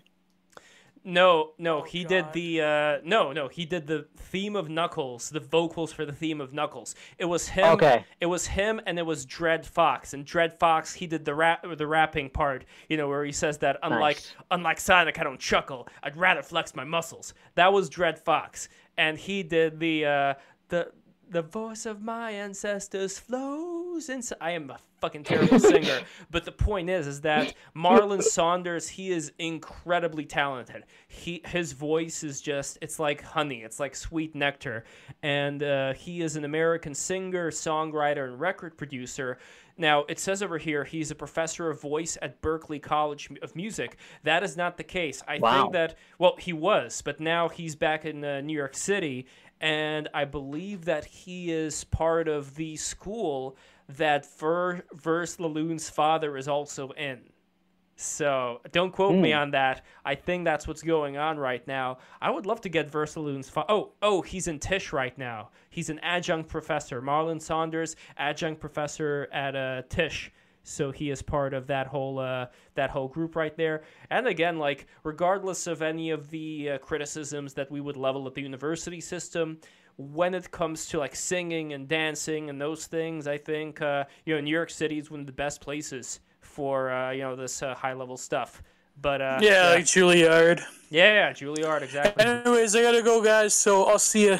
See ya, Gio. All Thank you right. so much for coming in. Bye. So let me Bye. see. See you next week. See you next week. Okay. Bye. So let me see if we have Adam over here. I have no idea if Adam is a troll or not. That's the thing. I have no idea who this guy is, so I'm not going to take a risk this time around unless we are streaming this on Odyssey, and we are not streaming this on Odyssey right now, so I'm not taking that chance. But let's see who else we have. Sorry, Adam. Contact me, DM me. I want to figure out if it's safe or not. But again, I want to make sure that the stream keeps, that everything is fine, that we don't have trolls. And again, maybe you're not a troll. Leroy Jenkins! Darn dirty trolls. Maybe you're a perfectly good guy. I don't know. But it's I don't know. It's weird, the current paradigm that we're in right now. Because speaking with Clive, The current meta. Yes, I really do appreciate the fact that Clive was able to come on the stream and speak with us. And I never want to think that I am in a bubble as well when it comes to the views that I hold. So I think it is important for him to come in. What I really liked that Clive did, which I don't think enough people do, is he held my feet to the fire when it came to certain things that I stated. So if I state something, I need to have something to back it up. So, for example, when I was talking about the situation with the FBI going against the parents of the kids who were criticizing the critical race theory, I managed to find the article where it was actually talking about that afterwards, after he said, what exactly, where is your source on these things? And now this is on FoxNews.com, which again, oh my God, it's Fox News, whatever. This is the environment that we're in, where unfortunately only one side of the spectrum is going to talk about these things. So U.S. Rep. Jim Jordan, the ranking member of the House Oversight Committee, took aim at Attorney General Merrick Garland during an appearance on Fox News' The Ingram Angle on Tuesday night. Earlier in the day, Jordan revealed that an unnamed whistleblower had disclosed documents showing an FBI unit wanted agents to use counterterrorism measures against parents who criticize local school boards. Specifically, the unit wanted agents to use a so-called threat tag, in this case, edge officials, when tracking such incidents. So that's what happened, and I think that they didn't double down on it. I think they started going the other direction. So it ended up, there's still going to be this tendency, I think, from the White House to persecute people who would go against their agenda. And I think it's something that's happening right now in Canada as well, for those who have been keeping track. You see the kind of lies that Trudeau is able to level, calling the truckers racist and bigoted and all that. It seems to be wearing off. I really don't know how many people actually believe this stuff. But I don't know, Andrew, any thoughts on that? I don't know. I think the ones on Reddit definitely believe it, but I don't know about outside of that. I have no clue. As someone who's not on the ground in Canuckland, Canuckistan. But as far as yourself go, and we may be going soon, I'm not exactly sure, but Yeah. As far as you go, did you see the stream today? I unfortunately missed a lot of it. No problem. Later on, watch the stream. I would love to know what you think. All right. And I think that we may be ending right now. Usually what I do is I Okay. announce that we're going to have this. Wait, hold up. Okay. I want to thank you, Lev. I just want to say thank you All right. because you have identified a niche that was actually weirdly not filled for providing a platform for people to talk from all different sides and different places. And it is supremely interesting, frankly. And though I disagree with Clive and his kind of mainstream opinions, it just reminds me of that Santa meme where it's like, Dad, is Santa a hoax? No, son. Imagine how many people would have to be in on it. Well, I have a final question for you then, King Salmonfish. Do you think that Yes. towards the end, and you watched the whole stream, right, from beginning, well, the end especially, right?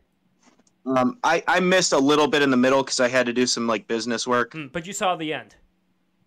Yes. Okay, so the final thing that Clive was mentioning is that that he is not in agreement with these big organizations, the letter agencies going after people. And in a way, it was kind of a callback to what I think is a post. I don't even want to say the name for the algorithm reasons, but the thing that happened in 2001. So. It echoed this anti-Iraq war journalist mentality. I think there was a bit of within Clive. I can't read his mind, but I think it almost echoed man, I don't want to be in the position of being somebody who is in favor of the three-letter agencies going after people. And he made that known, and I appreciate the fact that he made that known. But it is interesting how there may be a battle. I'm not saying for him, but I think for certain journalists in general, I think there may be a battle going on inside their the subconscious when it comes to, do I go into the direction of being like the old anti-war in Iraq peacenik who's against these various three-letter agencies? Or am I going to excuse the three-letter agencies because they happen to agree with the woke opinions that a lot of my colleagues hold? So I'm curious if you or anybody else has any thought on that before we go. Yes, I do. First of all, I value the fact that he's willing to say such a thing because of the social pressure. I've been seeing people, even in the dissident sphere, caving to the extreme pressure that is being applied to everyone. So when I see somebody do something like that, I appreciate it very much. And my take is actually that within, I guess you could say, the left wing or mainstream or whatever you want to call it, circles, it frankly isn't even necessarily the parties just switched. There was that poll that came out that showed a huge swing in party affiliation, whereas the Democrats don't even have the majority anymore. But actually, my understanding of the situation is that within these circles, a lot of people have come to realize what things are true and what things are not true.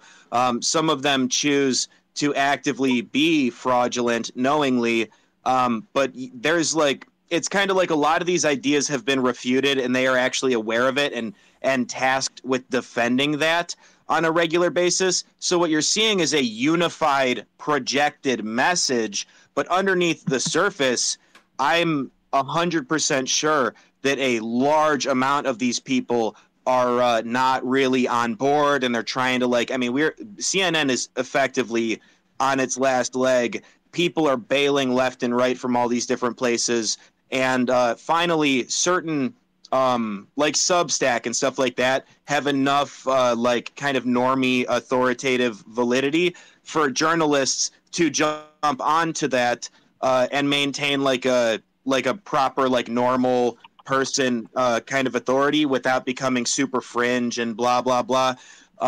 But the issue is still the perception of Substack or things like that as being, it's how much do they buy the narrative, or how much are they afraid of the various social pressures. And a lot of it is people I can respect this. It's just that people want a good life. You know, they just want a life with maybe a house and some nice things. And that can, get into consumerism and all that, but that's not my point. My point is people are constantly vying and navigating through life, trying to just, derive some kind of satisfaction. And obviously that can go wrong, but I have to have a lot of respect for basic people. And the last point is Brett Weinstein and Heather Hying were talking about how in the process of narrative collapse and like the great fluctuations of the various conflicts of history and how those play out, a lot of people are just they're literally who's, and they were talking about like having to address that and like how we would focus on the people who are just going to like shift over to the next thing and act like they were there the whole time, and like trying to hold accountable the small players or give them forgiveness appropriately so that like this kind of thing doesn't continue to happen over and over again. So I do feel that forgiveness and like having to air out some of these things is definitely very necessary, but there are absolutely certain limits that are incredibly extreme type situations at which I personally don't I just don't do that anymore. I just don't put up with it. It's like something has to like stop kind of thing, but that's it. Excellent. That was really well said. And also for Tux Loves You. Listen, if you brought that into the ether right now, the idea of Jim coming on BTR, let's do it. Let's ask Jim. Look, what do we have right now? We have Ethan Ralph's show, The Kill Stream, and what does The Kill Stream do? The Kill Stream brings on people who are internet famous, people who have a certain notoriety within the internet to argue. And that's great. They've been doing it a lot longer than I have. But what BTR does is kind of like what we saw today. Nobody does what BTR does when it comes to bringing in people who have never heard of Ethan Ralph, who have never heard of the Kill Stream, who have never heard of 4chan even, although that is not to say Clive heard of 4chan, obviously. But in general, just people who are from this whole different world, bringing them in, also bringing in people who are U.S. generals, people who work at the, we had one of the heads of NASA on for one of the first BTR episodes ever. So I want to continue in that tradition, and that is something that I think is very rare in this space. Michael said Glenn Greenwald. That would be interesting. I don't know. I have my reservations about certain. It's not even the left thing with Glenn Greenwald. I think that there are certain opinions that he has about, although it is kind of a left thing, but it's a left thing that I disagree with him having specifically to do with foreign policy. And I'm not saying that I'm a foreign policy hawk, neocon, whatever. I just believe that I don't know. I believe that certain actions that are done for profiteering are very bad, obviously the military-industrial complex, but I also believe that there are such things as gaps of power. When you leave a certain region, what ends up happening to it, all these things have to be weighed. But Glenn Greenwald, obviously that would be a very, very interesting guest. And let's see what else. I want to also comment before we go on King Salmonfish, and I really appreciate it, brother. I really appreciate all the amazing things. You have Jim and Anita on BTR, WebAm Aristocrat. I wonder, by the way, if WebAm Aristocrat, if you got that moniker from Jim, since he was the Internet Aristocrat. But anyway, I really like what you have to say, King Salmon. One other thing I wanted to comment on that conversation that we had with Clive is I mentioned that people who speak with pollsters or journalists who ask their opinion, they are, I think, going to be a lot more honest with, let's say, whether they support Trump or some other politically incorrect opinions that we have. But I have been noticing that there is this downplaying of the extent to which people are self-censored in the workplace. I mean, sure, you could say, oh, the workplace is not for politics. I agree. But it doesn't matter. It still is for politics in terms of there are certain politics that people have to abide by, and it's very subtly created. It's not something that you can outright point to and say, this is how it's done. I think it's little things and just how people are forced to perceive the world and how people are supposed to think about various things. I think it creeps in, and I'm not saying the workplace is the place to discuss dissident politics, but as far as where your mind can even venture to, I think just the peer pressure from workplaces, from after workplaces, from your general community within a lot of these urban centers, I think it does force you into a percussion bed or what you are and aren't allowed to think. So I don't know what to say. That is something I have to work on. I have a weird take on this, right? So I've kind of been like I was looking up memes about the show Bleach and the concept of spiritual pressure. Part of it was a discussion I was having with my friend about Tim Pool and how Tim Pool, everyone kind of knows that he's very self-censorious because of YouTube. And like, that's just kind of how that is. And that's become sort of a major problem.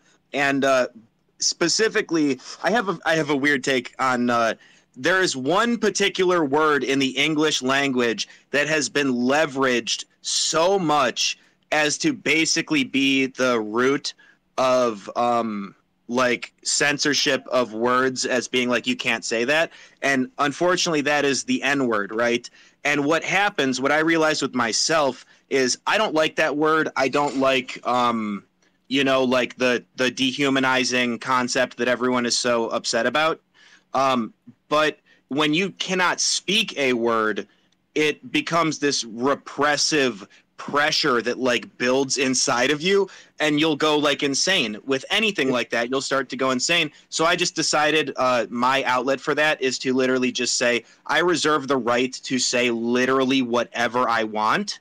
Yeah, and then the argument about consequences or whatever, but I'm not going to say it in almost any circumstance because like I don't really like the word. I don't really, you know, like if I'm making a joke or something with one of my friends, honestly, like sure, I mean, I'll say literally anything pretty much, as long as like it's in a small group of friends that are, you know, we know we're being ignorant and stupid or something. But like otherwise, that's the problem. This singular word has kind of been leveraged into an entire list of words that you cannot say, and they're all effectively rooted in the same like the same kind of like victimization or dehumanizing, like weaponized empathy, control over language. And so I don't know, like when you have people in the workplace, and like you're right, you know, you're like if you have any common sense, you're not just going to talk about whatever when you're on the job site or whatever. But at the same time, these lead to repressive, like subconscious forces that cause people sometimes even to form like extreme sexual fetishes and stuff like that as an outlet. And so like that can be expressed in a whole bunch of different ways, which could include your entire political ideology just being some kind of like Freudian, you know, like, I don't know, some kind of just outlet for a repressed thing. So yeah, I mean, my take is that a lot of people are faced with this right now, and it's all just swept under the rug. But the reality is that the attrition rates are completely out of control, and the whole thing is just collapsing in on itself because human nature is going to win that fight. It just is.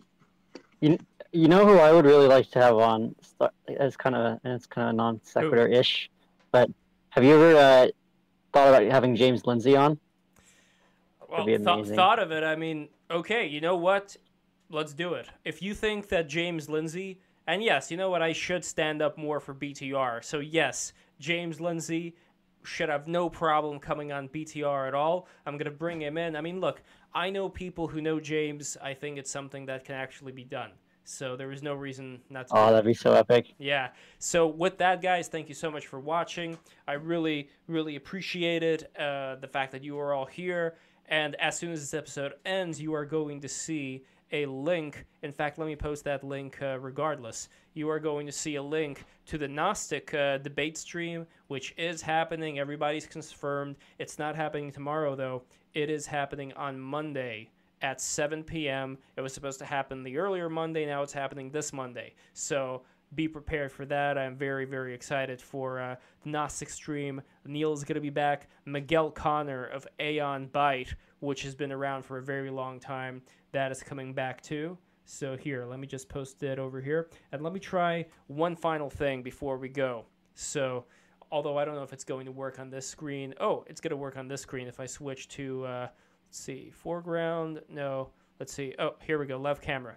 Hold on. No, that's not it. Why is my camera not showing here? Left camera is supposed to. Okay, activate. I don't know. Look, sometimes these things work, sometimes they don't. I don't know why I'm down here lower with my chin almost on the ground. But either way, we're going to figure these things out as we go along, and I really appreciate everybody watching. Mwah! Good night, everybody. Take care. Good night.